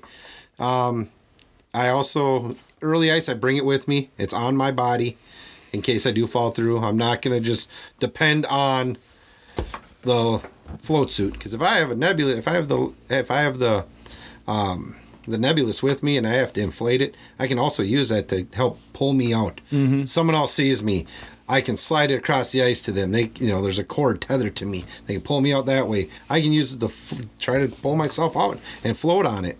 Sit on top. And then when it gets to snowmobiles and 4-wheelers, I have it attached to the back of my snowmobile. And if I go through on the snowmobile, I can inflate it. It will float and hold my snowmobile from sinking to the bottom of the lake. It'll hold the snowmobile? It will hold the snowmobile. Wow. And it will hold me up on top. And if it gets cut, it will also float still. Mm-hmm. What happens is where the cut is, will sink underneath the water, and it's not letting any air out. So it's still going to float. It's bright red. It's a good peace of mind. Yeah, I've seen them. It's why not? Downfall is they're not cheap. Not cheap, and it would be nice if there was an automatic version to it as well. Yeah, but if I'm outside fishing in the rain and it pops off because it started the downpour. Well, yeah, but I don't know if I have it in here, but I've got the Mustang. Yeah. Life vest, which I wear ice fishing early season, late season, along with my float suit. But they make it where it's not. You can wear it in the pouring rain and it won't go off. What you got to make sure you do. I think the Onyx. I think those work off the pill. Okay. The dissolvable pill. I think Mustang, they're pressure. Okay. So when you get under the water and the pressure from the water hits it, it goes. They've also got the pull cord. Yeah, there's also a pull cord in case it doesn't go. Yeah, exactly. Just because I'm thinking if you go, let's say you go under and it's on your snowmobile, do you have time you're to pull sinking it? fast, too. Yeah. So are you going to have time to pull it if it's on your snowmobile? Hopefully you do, because I don't ever see anyone just fall straight down. Or do you tie it to you like a kill switch when it's on the snowmobile? You could do that. It's still attached to the snowmobile? Never done it. Never thought of it. You could. Tie it to both of you, so if the snowmobile goes down... Yeah, it takes a good yank, so snowmobile's going, it's going to pull it. And pull you Well, you would only be connected to the nebulous by... Yeah, that might not work. Might pull you both. Because if it doesn't go and you're both sunk to the bottom. Right, yeah. Well, either way, I mean, it's, if you got a float suit on, you'll float and hopefully you can pull it before then. Yeah. It's But safety. Yeah. Early ice safety. Safety. Tell a buddy. Let's go over the list. What do you need early ice? Spud bar. Yep. Life jacket. Yep. My nebulous. Throw rope. Ice picks. A float suit of some sort. float suit. And you don't have to. If you don't have a float suit, a life jacket. Yeah, life jacket. It doesn't have to be a life jacket outside your jacket, not underneath. Yep, put it on the outside. Yes, especially if you have an inflatable one, because they won't go off. They won't go off. I always wear a life jacket on the outside, and I always tell a buddy. I always tell my girlfriend where I'm going. Yep. What lake, so they know if I don't show back up. Yeah. They know what lake to go. And just try to fish in pairs. Yep. And always both of you have all that equipment. Both have a rope. Yep. Hell, if you got one of them big, bring a change of clothes too. Make sure you got a change of clothes. Maybe an extra old suit that doesn't fit you even. Yep. In the truck. Yep. Because you're gonna want to get out of those clothes fast, and I know your buddies don't want to see you running around naked. Hey, it is what it is. You're better off running around naked on the ice than you are fully clothed and wet. True. Yeah. Yeah. Get the clothes off. Get the clothes warm. off. Get warm. Tell your buddy to give him your jacket. Yeah. He'll be fine in the shirt and the sweatshirt and everything. Yeah. He's got underlayers. You've got nothing on. Take your outer layer off and give it to me. Yep. Try to fish with somebody. Yep. Be smart. Early season, late season. I mean, really, all the time. All the time. Yeah. For one reason, if anything, it's much more fun. It is. It is much more fun. We had an incident last year on Clearwater Lake. Scariest incident that I've ever had. Tournament fishing. I got a phone call. This is pre-fishing. I get a phone call. Jeremy fell through the ice. And I went, okay, Jeremy Schwans, he's one of our younger teams. I think at the time he was 17, 18 years old. We are sitting on 36 inches of ice on Clearwater. There's plenty of traffic. There's, tandem axle ice houses all over the place. We got plenty of ice. He happened to just hit a spot, one of the humps where the carp were congregated, and they were swimming around a circle. On the backside of, people that don't know, there's Bungalow Island on Clearwater. There is a river that flows through there, and it comes out of Augusta, flows down around Bungalow, and then it goes down into Grass Lake. But the carp love that because there is a little bit of a current there. Yep. So the carp congregated around this, and they just swam in circle, and the ice was thin. There's when we went to go help pull his four-wheeler out, there's truck tracks, not even 3 feet away from this spot on the snow. So it looks safe. Yep. And I jump on my snowmobile, I take off as fast as I can. I had a yard sale. I didn't care about the equipment. I just wanted to make sure he got out. We get to the spot. I come around the corner, eerie feeling. There's a four-wheeler upside down, and all you see is tires. The goosebumps hit, and I'm going, oh, my God. Time to find out he made it out. A guy threw him an extension cord. An extension cord? He had an extension cord in the trunk of his car. Threw him an extension cord. Yep. We're driving vehicles out there. Who's going to think? Yeah, 3 feet ice. Who needs 3 feet ice? Who needs a safety rope? So he threw an extension cord out, helped get him out. He dislocated his shoulder, but he got out, got to BJ's Bait and Tackle. They got him warmed up, brought him to the hospital. He ended up coming back the next day with a busted up wing and ended up beating everybody in the tournament. He won? He won the tournament. Nice. Yep. So at least it was, I don't know. They had over 12 pounds. I don't want to say it was worth it, but at least it was kind of worth it. Yeah. No, it was good to see, Yeah. The passion's there. It was scary. Scariest feeling ever. Well, it's funny you mentioned the carp because on Medicine Lake, just down the road here, there's a spot from, Hardy's Bait Shop. Yep. Go straight across, all the way across. The carp hang out over there. Okay. And every year they actually open the ice there. Yeah. They hang out there so much and just swimming around and probably breeding because carp breed all the time. Yeah, they're worse than mice, and their numbers show it. But they open up holes, and there's been years where there's 2 feet of ice plus, and there's an open hole over there. Right. I'll go in there and I'll go, any cracks or anything I got to worry about? He goes, no, but the carp are over there. Stay out of that area. They got an open hole, or it's real thin, or whatever. And that's just something you don't think about. You don't think about. You think, everybody goes, how thick is the lake out on Minnetonka? Mm-hmm. Well, the fewest I had was 21 inches. Okay, that's cool. Yep. That means that there's less than that somewhere. There's summer. Especially on those lakes, Lake Clearwater, Lake Minnetonka, because really all they are is river systems. The river systems. There's so much flowing water in there. It's not like, a Medicine Lake where maybe carp, as an anomaly, but that thing freezes. It freezes. It freezes. There might be a crack here and there, but they never get big enough where you're going to go through. Right. But a lot of these lakes that are chains and whatnot, you really need to be careful because every year there's somebody that goes through on Tonka. Multiple people. And then there's the idiots. There's the guy idiots that go, let's go through the channel. Yeah. Yeah. Yeah. We're taking a shortcut with our family in a car and go underneath that bridge. And that's why you don't drink and drive. Exactly. I don't care if you're... That one guy went through on Medicine. Wasn't he skiing, cross-country skiing or something? When was He was that? actually 2 or 3 years ago. Really? Cross-country skiing, or he was on one of those ice skate hover things with the big old sail. The ice sails or something. I don't know. I remember someone fell through out there. Because we had a tournament. I'm not saying it couldn't happen. Yeah, and that's because of the carp. Yeah. Yeah. So you bow hunters, start cleaning up these lakes. You're not doing the job. The problem is they won't let you bow fish out there at night. Oh. Same as Minnetonka. Can't bow fish out in Minnetonka legally. Why? City ordinances. Firearms discharge. Or weapons discharge. It's a weapons discharge ordinance. Well, Like I can't go in my backyard and shoot my bow. No. Legally. I'm not going to say that I have or have not done that. Just saying. Prove it. Never happened. Prove it otherwise. See? And don't look at my fence too closely. There might be some holes in there. A little spackle couldn't fix. Yeah. Well, the paint job might have covered it. If not, I don't care. Whatever. But it's weapons discharge.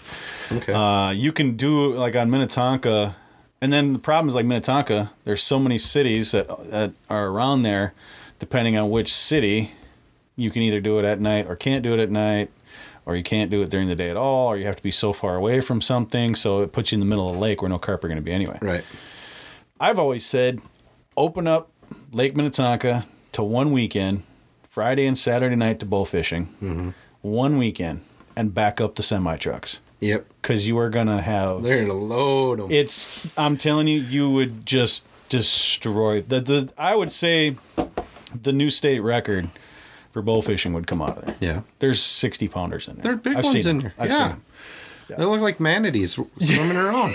Yeah. And, get them during the spring when they're... Fat. I'm bass fishing, and here they are just all up in the shallows running around, doing their business and everything. But yeah, open it up one weekend. Give us a Friday and Saturday night. Clean it up. And just let us pound them. Yeah. But they don't want to because our lights shine in their windows. Yeah. And it keeps me up. I'll make sure you got $1 million house. Buy some curtains. Tell your wife to wear clothes. Yeah, exactly. I don't know. So yeah, safety. Yeah, first ice safety. Yeah. Safety all time. Right. Never trust ice. You can never trust Mother Nature. No. She brought you into this world. She's going to take you out if she wants to. Did you see that picture of Dave Gens on the snowmobile fishing the crack? That was the other day. Yeah. Back in the day. There he is. On snowmobile. Lake? No, it was... That was down south. I think that was down in Iowa. I can't remember. Who was it that posted it? Was it him or was it... No. It was the guy that was with him. No, it was Zippy Doll. It was Devils. Yep, it was Devils. Yeah, it was Devils. Like, they were catching perch in the crack. Yeah. Yeah, 2-foot crack. Dave's snowmobile is laying right over the top of it. He's sitting there on his seat. Fishing perch in the crack. So, yeah, we've come a long way from being a little more safety-minded, I would hope. Yep. I don't know. If you see a mound, a heave, don't go through it. Oh. Respect it. I see guys do that on Mille Lacs all the time. All the time. Perch extravaganza. We were sitting there. Oh, that was at the weigh-in. I took a snowmobile all the way up from not Cove Bay, but Isle Bay. I took a snowmobile from Isle Bay all the way up to Hunters. That was a fun ride. That was a blast. That was a good time. We get up there. I went over a heave. I checked it first. I got off the snowmobile, checked it. Yeah. With a pick. And made sure nothing was going to break off. In snowmobiles, you can get over a crack. Yeah. Oh, yeah. As we get over it, pin her and go. All these trucks are all parked outside of the crack, and they're all parked. One guy decides to drive. No, I don't want to jump that crack. So he drives his truck and puts the front end in. As there's thousands of people watching him. Yeah. Well, I was coming home. I can't remember if it was like the Ducks Unlimited tournament or there was some one or two tournaments there that weekend. I was just driving through, and I guess there was people going through all over the place because it was warm. Everything was slush. You get all the salt and everything. And it was a mess that weekend. And my only thought as I was passing there, looking at the lines of cars all over the place trying to get off was, well, I'm glad I passed that tournament. Yeah. Like, all right. I went another half hour that way and caught a bunch of fish and had fun. Yes. Yeah, it's just... And slow down in vehicles, no matter what time of year it is. Watch ice road truckers. They will explain to you why you don't go fast on ice. And don't be the first guy to drive on the lake. No. Rush Lake, West Rush, is notorious for this. I was out there on snowmobile, four-wheeler, and that was it. And we had a guy come out in speed. This guy's on a full-size pickup truck. He drives from the boat launch out past Crane Island, probably doing 40 miles an hour, and you can see the wave behind his truck. Oh, no. He gets down, gets out of the truck, finds out the ice was thin, turned around and drove all the way back. But he came down one side, then he circled everyone that was fishing and went back the other way. So now the idiot made it all unsafe for everyone else. Right. It's just like, why? Why do you have to be that guy? Because he don't care. Don't be that guy. He don't care. I do what I want. I'm going to do what I want. I ain't worried about it. I've been out on this lake for years. Yep. 4 inches of ice, I'll be there in my Super Duty. See if I care. Don't be that guy. I know what I'm doing. That ice can hold. Yeah. Yeah. Until I go through that one day. Exactly. And then I just blame it on somebody else. And it's because of you. My insurance is high. Yeah, right? Don't. I don't like driving trucks on lakes. I got a snowmobile. I'll use it all winter long. Got a four-wheeler. I'll use it all winter long. I don't want to be the guy that goes down and ends up in a metal casket. I don't want I stick to the plowed roads. Yep. Which most of the time are your best option. Yeah, because there's no snow and the ice is getting thicker. Exactly, because they're plowed. Yep. Because I got a truck, and it is what it is, and and it does annoy me because there's places I can't get to unless I park and I walk and I walk and I walk because I don't have a snowmobile or four wheeler. But I stick to the plowed roads for the most part, and I go slow. Yep. I'm not in a rush. I'm not tournament fishing out of a truck. Right. So I don't have to get there now. Right. Even on Mille Lacs, which is a giant lake, thick ice. There's cracks 36. That happen every single year, and they're all in the same spots. Yep. And what kills me is that every single year, those same spots eat up cars and trucks. Yep. There's always someone putting something in. Oh, yeah. How many guys have you talked to? They go, oh, yeah, I put my vehicle through the ice multiple times. Too damn many, if you ask me. Yeah. A lot of it also is liquid encouragement. I do not drink on ice either. That's another thing. The one big under... when I tell people I ice fish, they're like, yeah, right. How much beer do you actually drink? And I go, actually, I don't. And they go, you don't drink? I'm like, no. I go to ice fish. I'm there to catch fish. I'm not there to drink and have fun. Not saying I haven't done it. If I'm with my buddies and we're staying in an ice house on Red Lake, yes, I'm going to have a couple beers. You're not going anywhere. I'm not going anywhere. I'm not driving. I'm not doing it. I'm going to have beers. And we're going to fall asleep, whatever. Yep. But whenever fishing, I don't drink.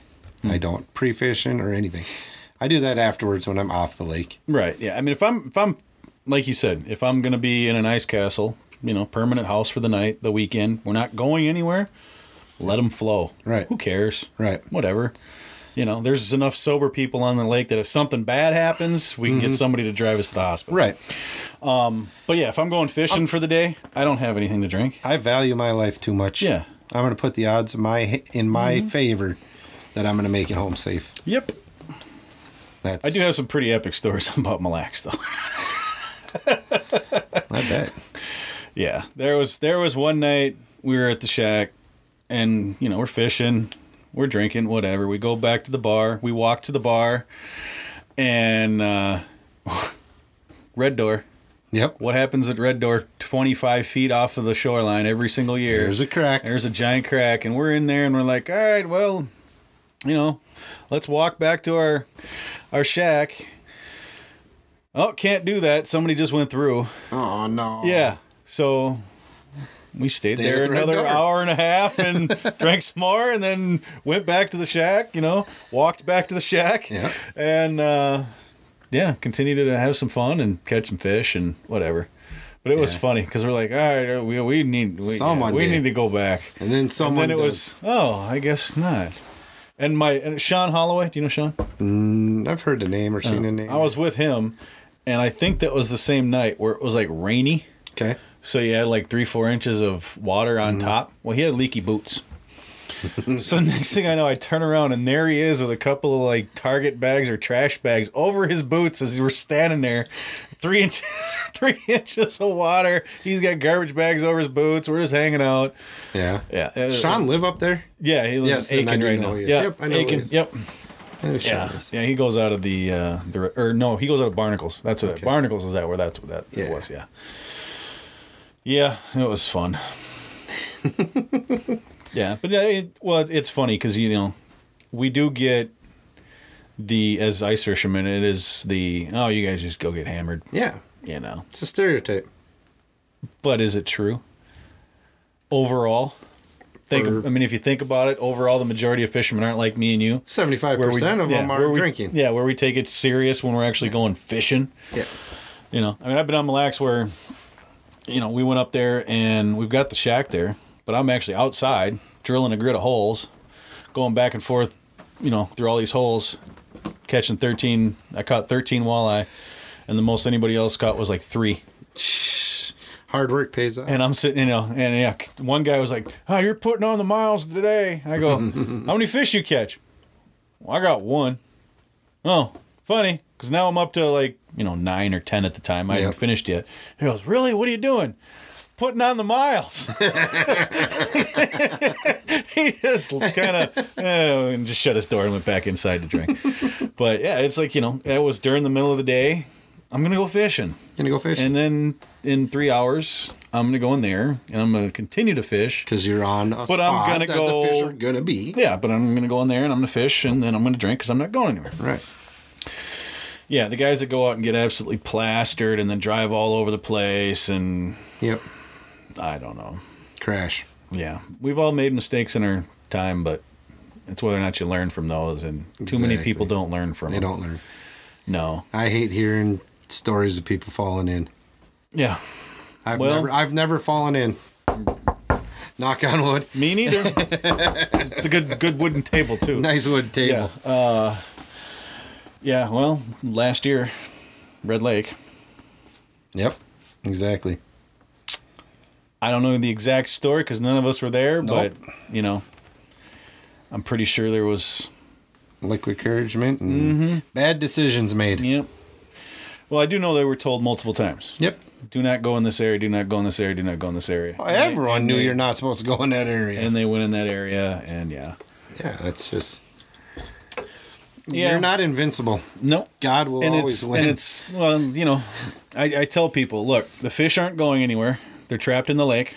Yeah, they're not flying. And my wife is going to kill me. So, if I go through, it's either I go through and don't come back up, or then I go through, come home, and I...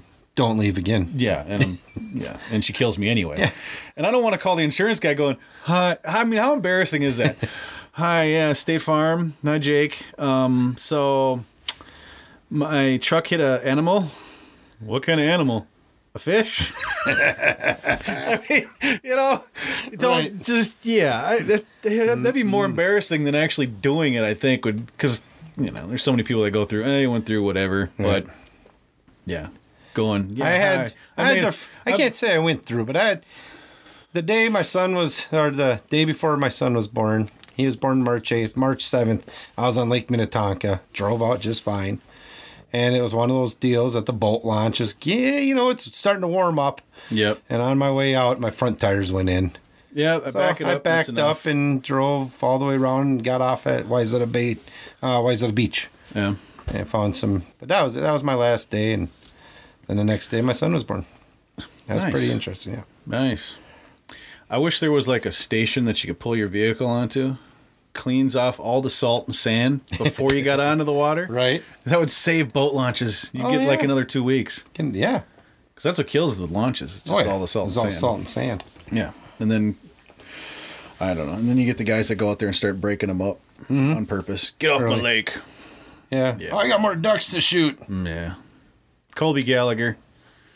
Him and what's his name? They bust ice. I gotta catch that. Oh yeah, they bust 50-inch ice. muskie. Yeah, they bust ice out, going out there. Go, well, you're just ruining it for the ice fishing. And they're like, screw your ice fishing. Yeah, it's like we got regular fishing still to do and ducks to kill and whatnot. Right. You guys are nuts. I'll be going fishing this weekend. So where are you going? Clearwater. Why did I ask? Who are you going with? Corey Bechtold. Corey, hopefully. Maybe. Corey. Yeah. Him and his weird colored glasses all the time. Yeah. Cheap. He's cheap. Well, he paints them himself. Yeah. Yeah. Used to. It's like, he works for State Farm. Hi, Corey from State Farm. I hit a fish. Are you wearing khaki? Oh, that's great. Well, she sounds hideous. Well, she's a guy. She's a guy, so should sound. Now he's tall and lanky. He is tall and lanky. Yeah, and we're not anyway. We look like Danny DeVito and Arnold Schwarzenegger. No, don't give him that much credit. Well, no, he's just tall, and I'm short and fat. Okay. I was gonna say, yeah, he's not. No, he ain't muscular. No, he weighs less than both of us, and he's a foot taller than both of us. Well, his diet consists of nutty bars. Bars and what? And fried fish at night for dinner. That's about it. That's funny. Let's see. Anything else? Any tips? Any tips for beginners ice fishing? Or words of advice, or anything for somebody who's just getting into ice fishing. You want to get into it? I would say, well, you need three things. First thing you need is an auger, because you have to get through the ice. You need an auger. Second thing is going to be a fishing rod. And then your third thing is going to be a locator of any kind. Any kind. They all show fish. They all show fish. They all show the bottom of the lake. Yep. But predominantly, you could probably get a used FL8 for about $150 if you're doing it the cheap route. Yep. Auger, hand auger, you can pick up, a Strike Master laser, any of the hand augers, for $30, $50. You can get started with $100. Or no, I'd say $200. Hand augers around $60. $30 rod and reel combo. Couple, some jigs, and a Vex-Arty. Probably be in it for $200. It's relatively cheap. It is, and then from there you upgrade. Then you get a house, and then you start upgrading all your equipment. You don't need a $60,000 bass boat. It turns into an addiction real quick. It does. It turns into a huge addiction. Mm-hmm. And I've got a very wonderful woman at home. My girlfriend Megan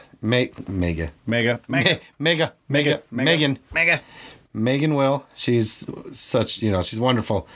She becomes an ice fishing widow this time of the year. It starts with the ice shows. Yep. And then I'm fishing every weekend, and she knows. And that's about it. Once it comes to summer, it's family time. So we gotta. But she does support me. She knows it's an addiction. She sounds like a wonderful woman. She is. Yep. She is. Kind of like mine. Same way. She knows I do my thing. Do your thing. Yep, do my thing. And not sitting at the bar playing pull tabs, chasing women. Exactly. I'm not on drugs. I'm not a drunk. I'm not cheating on her. I'm not beating on her. I'm not, it's... That's the alternative, though. You don't want me to fish? Then I'll just go to the bar and play pull tabs and hit on the waitresses. True story. Sometimes it might be cheaper to play pull tabs, though. Oh, yeah. And take up a crack well, it's cardboard crack. It is. That's something I stay away from. Yep, not a gambler.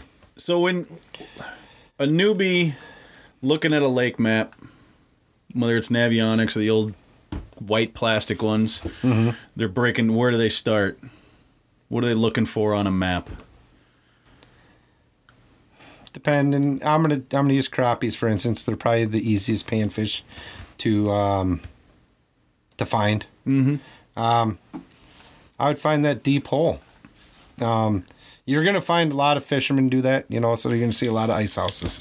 So it's kind of easy. If you don't have a GPS to find it, you find a village. They're there. The reason they're there. There's fish. Yep. And start on the outside. Start on the outside. Your bigger fish will be on the outside. 50, and there's two reasons for that. One, you don't want to go in there and start drilling holes in the middle of everybody and piss everybody off. Oh, I do anyways. Yeah. Yeah, I guess, I'm not tournament. But yes, I'm not tournament fishing. You don't want to do that. You want to keep the guys. And then two, yes, a lot of times your bigger fish are hanging outside because they know, well, there's all this fishing pressure over there, so I'm gonna hang out over here. Right, they're gonna hang out on the outsides. Yeah. But yeah, your state law says you can't be more than you can't be any closer than 10 feet from a permanent ice house. So I will. Unless you know the guy and you drill a hole right in front of I'll mark off 10 feet and I'll start drilling. My biggest laugh when it comes to the ice season, we as ice fishermen and women, we're really high school when it comes. I hate the bickering. The one thing I hate is the guy, I'm on this spot, and this guy in an Eskimo ice house, or this guy in a clam ice house, or this guy look at this guy. He did not give me any space. He is 30 feet away from me. We got this whole lake to fish, and he's got to be near. No, it doesn't matter. The infamous picture of through his window because he's not man enough to go outside and go, hey, do you mind? I will drill 10 feet from your stuff. I don't care. Yeah. I've done it where I've gone up to guys and go, how's the fishing? Yeah. And you can tell if they're lying or not. Yeah. Mainly because you kind of look around to see if there's any fish. But I've ended up where they're like, yeah, fishing's good or fishing's bad or whatever. But if fishing's good, I go, do you mind if I poke around here a little bit? Nah, hell no. I had one guy go, shit, I got a 2-man and I'm by myself. Here, have a seat. Sit down. So I fished with the guy for a couple hours and then I went and did my thing.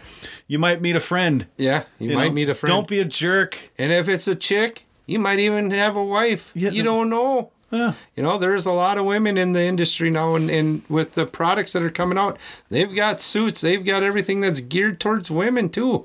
So you don't know. You might find a soulmate that way. What? I just got a Facebook message from JR Civic. Heard they're driving 1-tons on red. LOL. Yep. 1-tons with dualies. When are we gonna fish, you corn dog? Heard they're driving 1-tons on red. I'm gonna message him back. You just made the podcast.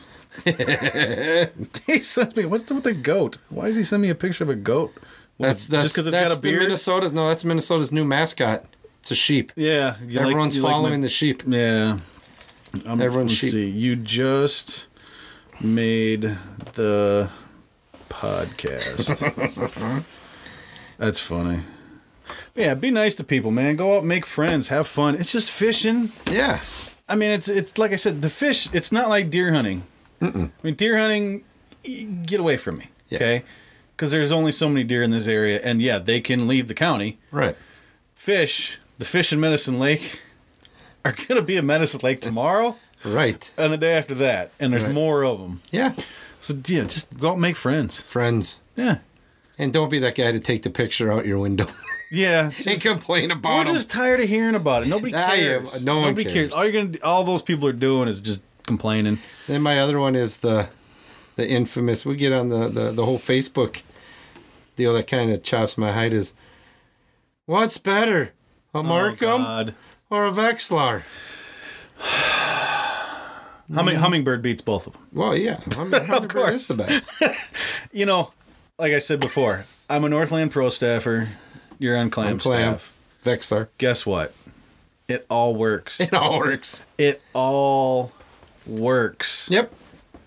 It shows you the bottom of the lake. Shows you where fish are located. The thing is, it's funny because while everybody's bickering back and forth, oh, this is better than this, and this is better than that, this is better than fish. The guys that own the companies are having beers, shaking hands. Yeah.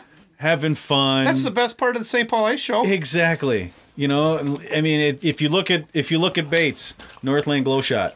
Yeah. 13 came out with their version of it. Now Lindy's got their version of it. Yep. I'm sure Clam will probably bring out a version next year. Probably. This year, who knows? It's all the same kind of stuff. It all catches fish at some point or another. Is one better than the other? Maybe on a certain lake. Yeah. I mean, there's certain lakes where shad wraps are the thing. You have to use a shad wrap or you won't catch a fish. Can't get a knockout. Like, legitimately, there are lakes where a certain lure is the ticket. Mm-hmm. But at the end of the day, we're all doing this to have fun. Yep. And for guys like me and you that are in the industry, we're here to promote products to help people that aren't in the industry find products that work. Guess what? Everything works. It all works. You just got to find your thing that you like. Right. Yeah. And try different stuff. Yep. Of course, Northland Tackle, it's the fisherman's favorite. It is. I guess. No, it's all good, man. It is. It doesn't matter what it is. I like certain things because of certain. And there's some reasons products, though. You ever go to the ice shows and look at products and just shake your head? All the time. All the time. And the same person's there year after year, and they have the same customers. Yep. Because guess what? That thing that is ugly to you is actually catching fish for Grandpa Thompson down the road. And he's using that god-awful, ugly thing on braid, and he's catching plenty of fish to eat. Looks like Andy Griffith out there fishing the river. Yeah. With a stick, string, and... But he's catching fish on it, and he's buying it from the guy. And that's how things develop. It's called innovation. Innovation. And if you don't have people making new stuff and competition, that's the thing. If it all of a sudden, who knows, whatever, the Glow Shot spoon, now we've got 3 versions of it by 3 different companies. Yep. Hopefully I'm leaving here with a couple of them in my pocket. They're in my garage, buried somewhere. Sorry. Dang it. I like freebies. You're a guest. You're supposed to bring the freebies, aren't you? No. No? Oh. Well, you got a bottle of water. I got a water. And a notepad. You can have the pen if you really want it. Will you autograph the paper? I will. All right, then. Perfect. Sweet. We got, innovation. Things are always changing. Yeah. Do what you like to do. Do what you like to do. Do what's affordable. Mm-hmm. That's the thing. Everybody started out somewhere. Take a kid ice fishing. Yes. And that's the thing. While we're here sitting bitching about who's better, who's got the best product, who gives a damn? Go grab a kid and take them fishing. Get them out there because we need more fishermen. Yeah, we do. And hunters. So take a kid hunting. Take them hunting. Take your neighbor hunting. Yep. Yeah, and don't. And if kid goes, what's better? Just go. It doesn't matter. Just pick something else. Yep. My wife will go to Cabela's or Fleet Farm or wherever, and I'll be in the fishing section. I'll tell her, go pick me out a lure. Whether it's ice fishing or open water, whatever. And typically she picks something pink or purple. Perfect. Yeah, it is. Those are great colors. Oh, I know. She's always like, you're going to use this? I go, yeah. Fish love pink. Yeah. Perfect. I love you. Yeah, fantastic. perfect. And everything she's ever bought me has caught a fish. So if my wife can blindly pick out a lure, why are we complaining and bitching at each other and having Facebook fights over which tungsten jig is better? Right. Well, it shouldn't be.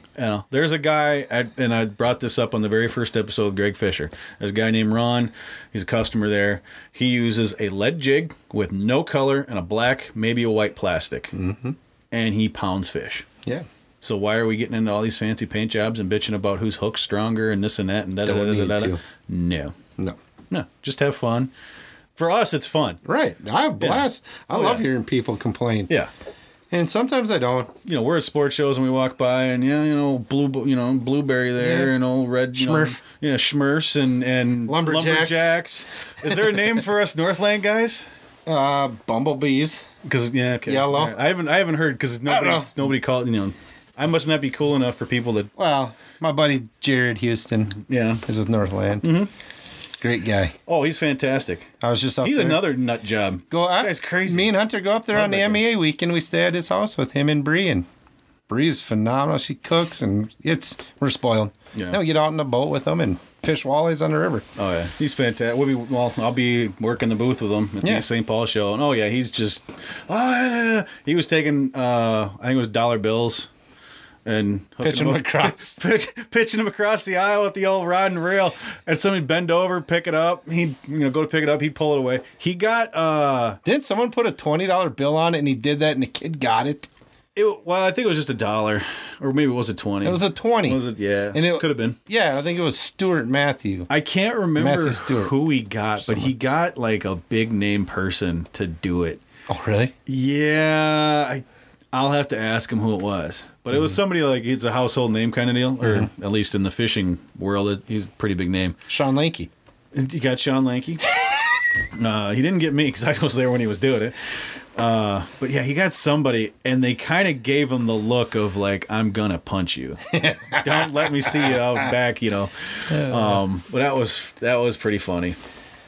But yeah, it's fun. I enjoy show season. I love show season. Oh, St. Paul fish. St. Paul Ice Show is a phenomenal. Oh yeah, phenomenal. I talked to so many people that they make sure they have their vacation.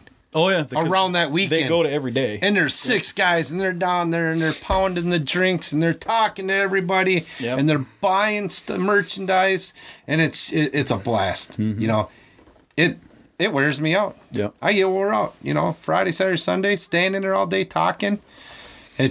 But it's so much fun. And then when I'm done there on Sunday, I pack up and I leave on Wednesday to go to Fargo. So I'll be in Fargo to the Fargo show. 5 days, 6 days. I'll be out there. And that was the weekend after. When did I say this one was good? First weekend of December. First weekend of December is the ice show. Coming out the 6th. This is coming out the 6th or the 10th? The 10th. 10th. So then you're going to Fargo on the 7th and 8th. So you'll be coming. You were just at the Fargo show. Just at the Fargo show. And we were both just at the St. Paul show. Right. Oh, well. Yeah. Come see us at the Minneapolis Northwest Sports Show. That's where I'll be there. You probably won't be. I'll be there. That's in March, though. Yep. I'm actually going to try to do some podcasting at the St. Paul show. That'd be fun. So hopefully that worked out for me, and I got some episodes done there. I'll do it. Now we're talking in post or pre. This is pre. Vent. And that'll be. And I was just talking about it happening. Yeah. So if we're talking about it while it happened, and hopefully it's going to happen. I don't know what's going on anymore. Yeah, well. Did we just open up the space-time continuum? Yep. Nice. I'll come down podcast. Stop by. I'll be there. I'm gonna. Yeah, might be doing it at the Northland booth, or maybe in an off room somewhere. I might get yelled at. You'll be fine. Send Matt over. He can. No, Matt yells at me. Yeah, send Matt. When I leave Thorn Brothers, they're like, "Where are you going?" I'm like, well, "I'm gonna go eat." You can't get back. Oh. And then he giggle. Well, you guys are the face of that show, so you all have to work. So yes, Northland guys, we can just sit around the booth. Yeah, I'll keep my mouth shut. We'll talk about that off air.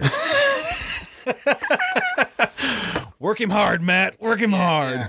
Oh, I work hard. Oh yeah, I deserve that drink afterwards. It's just so much fun. I like going there and just talking. Especially if they got a perfect time too, because most of the time there's not ice.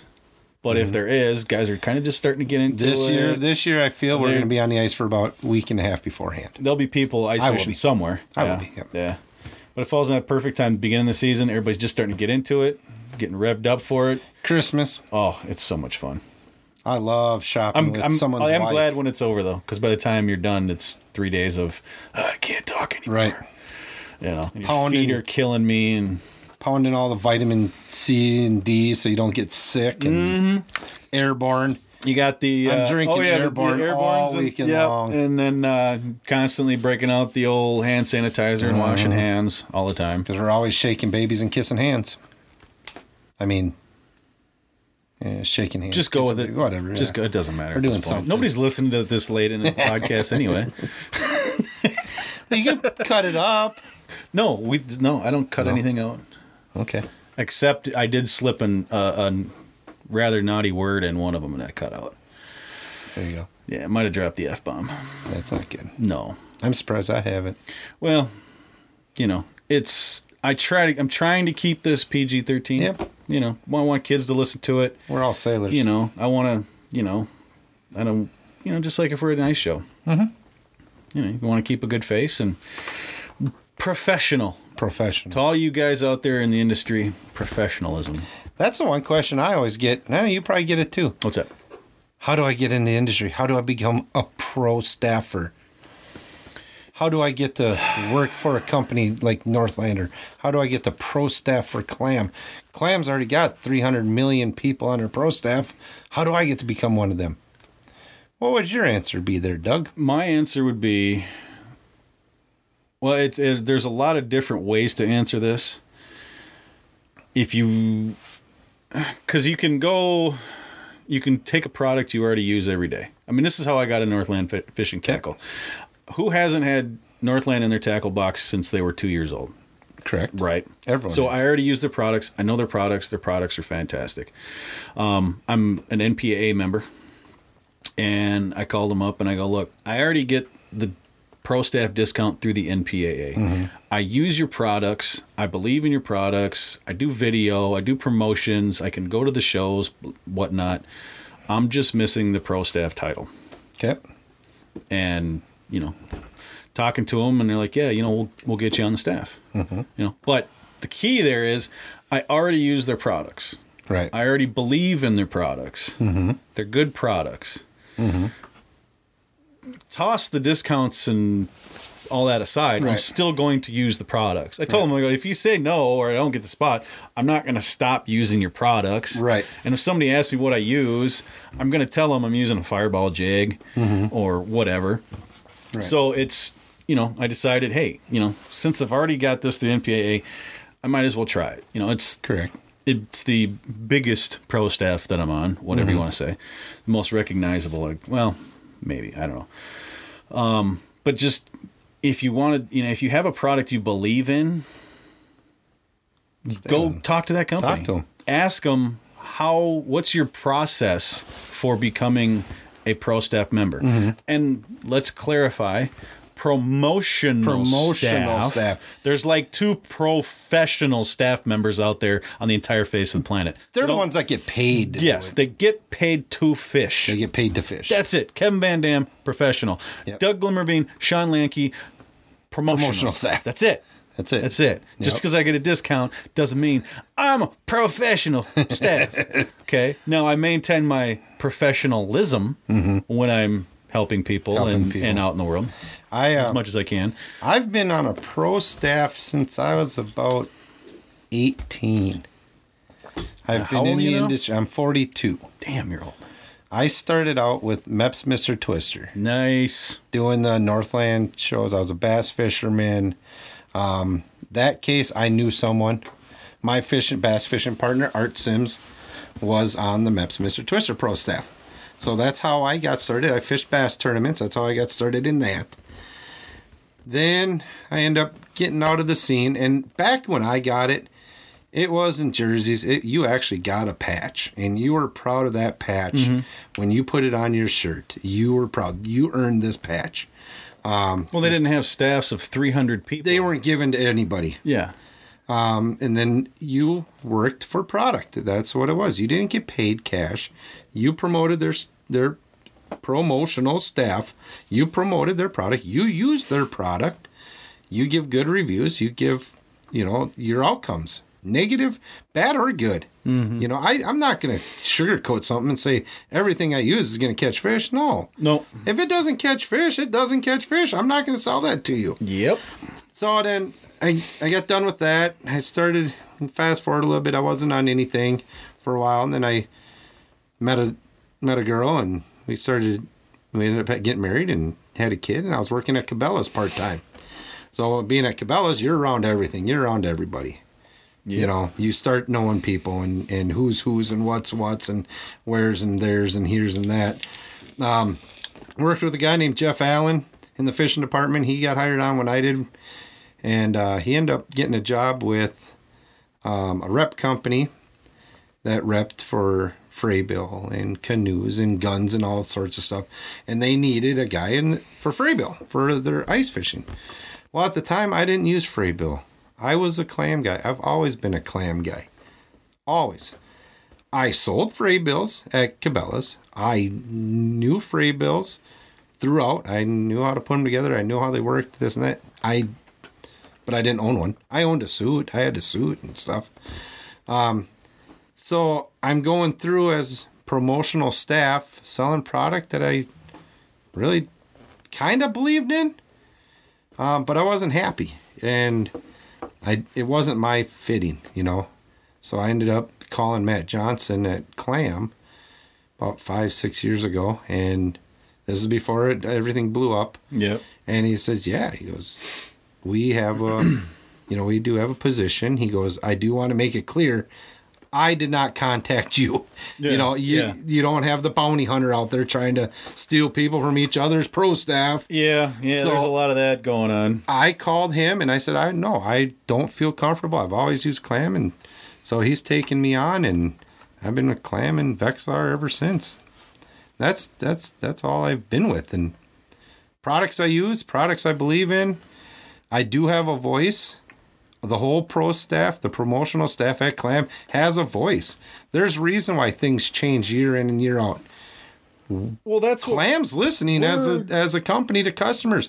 Clam's listening to, to the promotional staff, what we hear at the sports shows, and we give that feedback to them. Yep. So we're going to try to figure out how we can better something for everyone. Well, we're test dummies, I mean, that's, we're guinea pigs when it comes to the new products and whatnot. I mean, that's what our job is, to test the new products and to give feedback and to sell product. Right. And and that's the thing, what people need to remember too, if you're on a promotional staff, yes, you are working for that company. You are. Because they're giving you a discount and or product, which equals money. So you are working for that company. They most places expect something back, whether it's feedback, whether it's a couple pictures, whether it's work a sports show. Yep. Northland's pretty easy. They're as long as you share some stuff on Facebook, you volunteer for a couple things, they don't hound you, they don't really mandate you have to do this. Right. Where there's other companies where you have to do this and have to do that and have to do that. So make sure that's one thing, make sure that you can fulfill what they need. Otherwise you're going to have a very short career there. And with Clam is, if you don't work, you don't get product, you don't get paid. But it is very tough. The people that work hard get the better spots. The people that do the work get, the St. Paul, you get to work the St. Paul ice show. That is a privilege. It is the biggest ice show in the United States. It's almost a privilege. If you're asked to work that, you should be honored. We, with Clam, we got such a huge pro staff that when it comes down to it, our ice team is the core. And then we have maybe 10 to 20 pro staffers, actual promotional staff guys that are working in the booths like Thorne Brothers, or you got all the other companies that are selling product, and that's what our promotional staff is doing. And it is a privilege. And then I get asked every year. Then you got 300 power sticks or whatever they call them. Yeah, the power sticks. Yeah, and those guys pick up the slack. They take care of the stores to do in-store promotions. They do, and they work their butts off. Those people, they love it. They love being power stick because they can be affiliated with a company that they're using product that they believe in. Yeah. Hopefully they believe in it. Yeah. Otherwise, it won't last long. And exactly. And I don't care which company it is. No. And it's a thing too, like I said, like you said, like we just said, believe in the product you're promoting. If you want to be on a pro staff, just don't go to some random company and go, hey, can I get on your pro staff? Well, they're going to ask you, because they've all asked me, do you use the product? Yeah. If you answer no, they're going to go, oh, well, why do you want to promote our product? Right.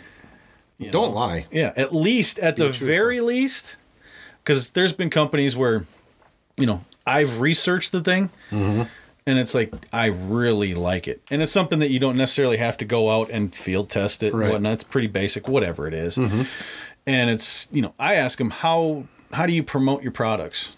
Right. Especially the smaller little companies. How do you promote your products? And they'll go, oh, we do this and that. And I go, oh, okay. Do you need any help? Because we'll say Facebook and this and that and videos or whatever you do. That's another way to get into it too. But at least research the product. Yeah. Know it and go see it at the shows, or if it's in a store, go check it out in the stores. Right. But just and start small. Don't ask for a lot. Nope. I let them all dictate what I get. You work your way up. I don't ask them for this. I don't ask them for that. I'll go, hey, you do what you want. I don't care. Yeah. Because obviously I'm coming to you because I like your product. I want to help you grow, because that's what our job is, to help the company become bigger and make better products. Yeah. Giving feedback and working hard. Yep. Working hard, you do get noticed. I get a lot, since I've been with Clam, I get a lot of people that get on and they're like, how do I get to work the St. Paul Ice Show? I'm like, work as many in-stores.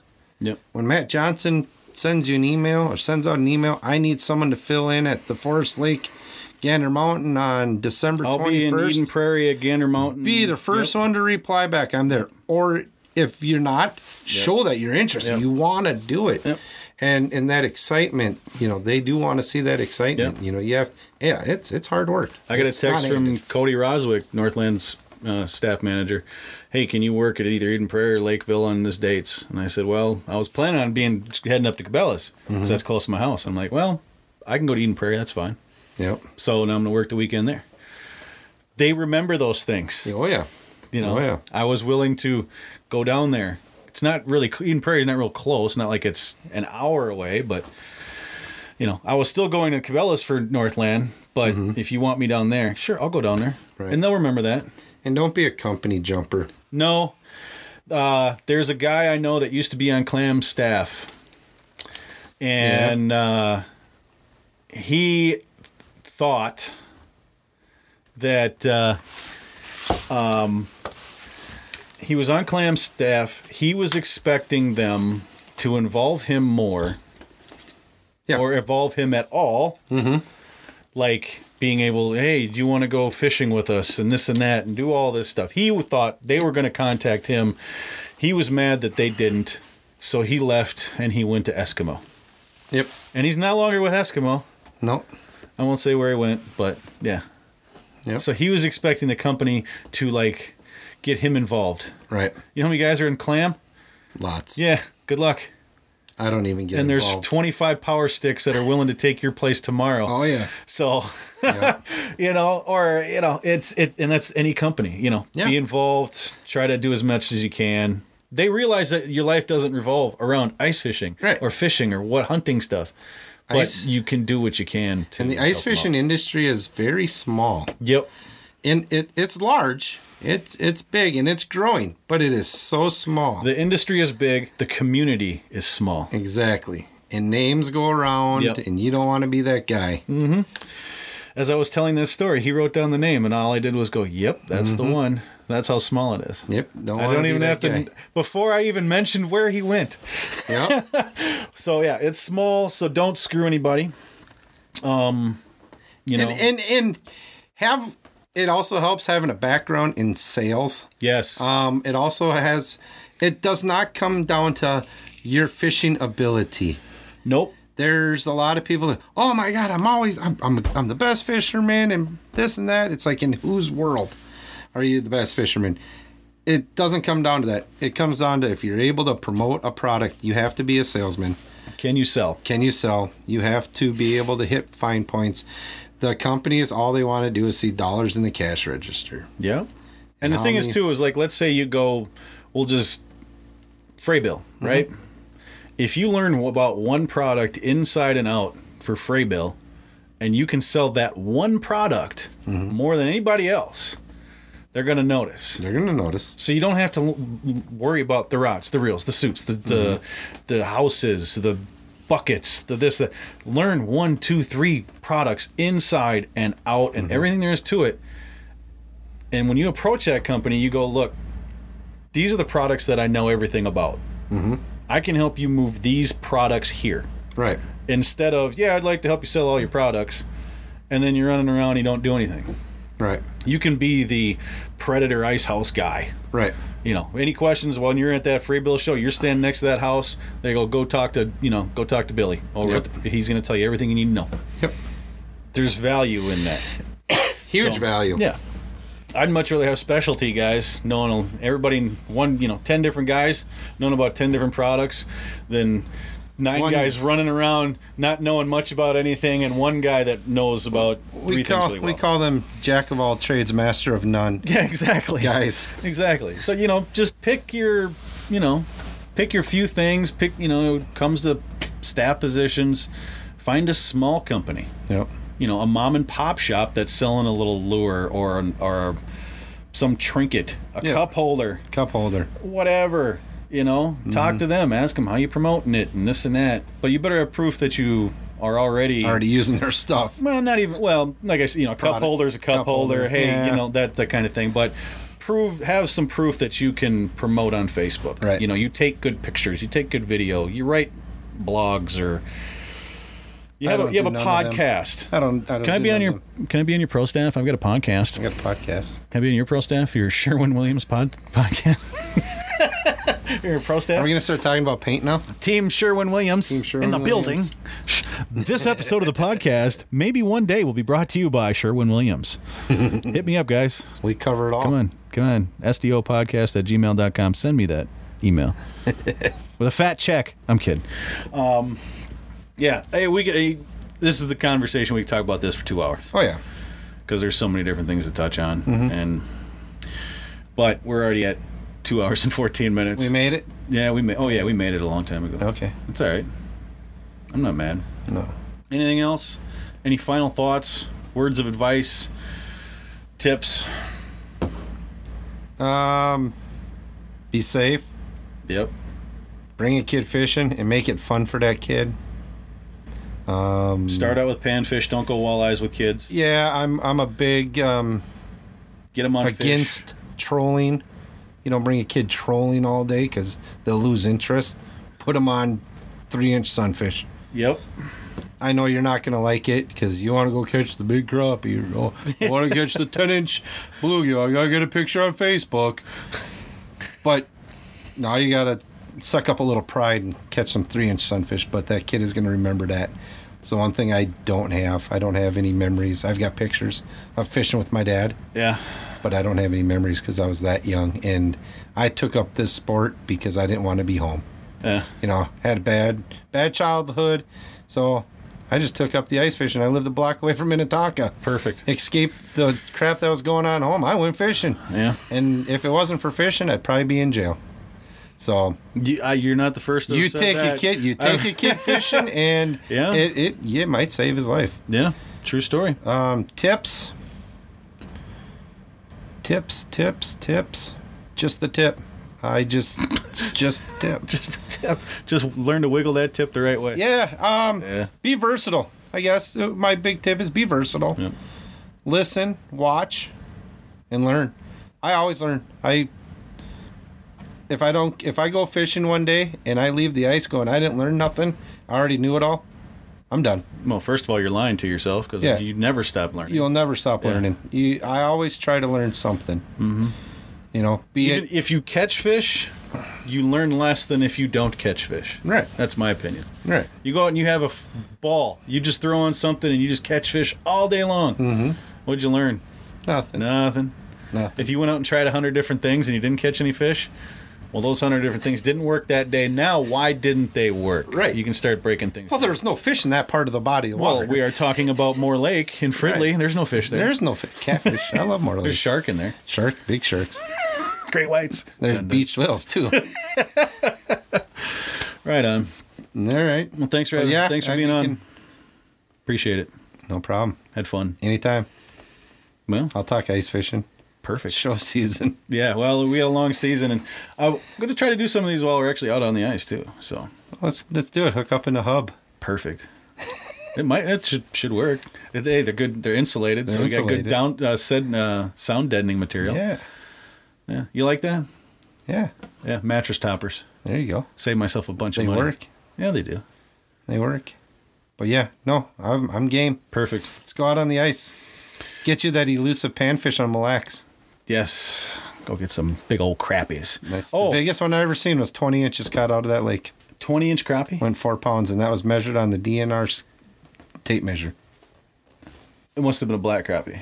It was a black crappie. Okay. I was going to say, because otherwise that'd be record book if it was a white. It was 4 pounds. Okay. I don't know if I've even caught a bass that big. Maybe. Yeah. Pretty I fish close. bass Pretty tournament, close. So yeah, I probably 20-inch crappie. 20-inch crappie. Jesus. Guy ate it. God. Did you see that new Tennessee world record crappie? That's insane. 5-pounder or whatever it is, 5 or 6. Nuts. World record had been, yeah. I don't know. All right. Well, thank you, sir. Thank you. We're out of here. Thank you for listening to the SmackDown Outdoors podcast. Big shout out to Shawn Lankki. Not Lanky. Buddy's Lanky.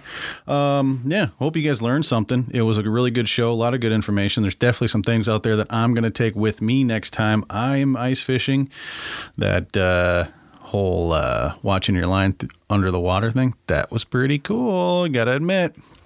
And also thank you to allicefishing.com. They are the sponsor of the show.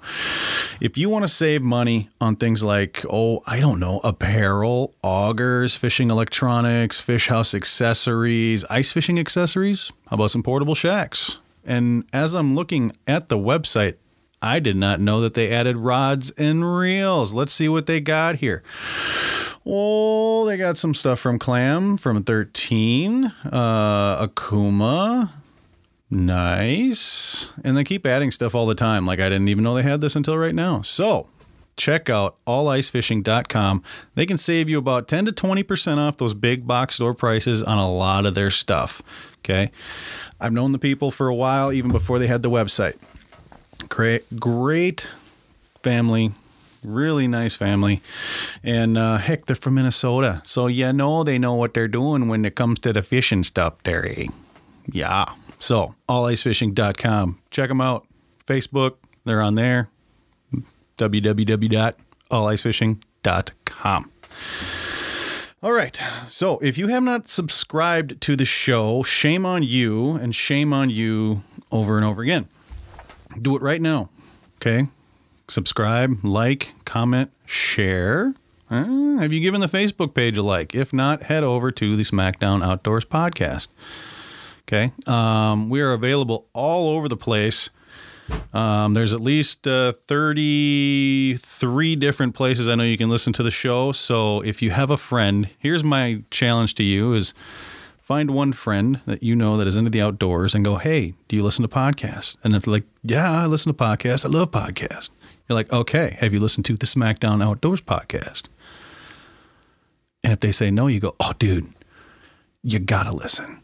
Where do you listen to your podcast? And if they go, well, I listen to it here or whatever, boom, have them search SmackDown Outdoors podcast. Just do that wherever you listen to your favorite podcast and you'll find us. Okay. So listen to it. Listen to all the episodes. Remember, you can download it so you don't have to have service when you're listening. Okay. So I'll quit begging now. Maybe. Who knows? Until next time, you've been listening to the SmackDown Outdoors podcast. Thanks for listening. Goodbye.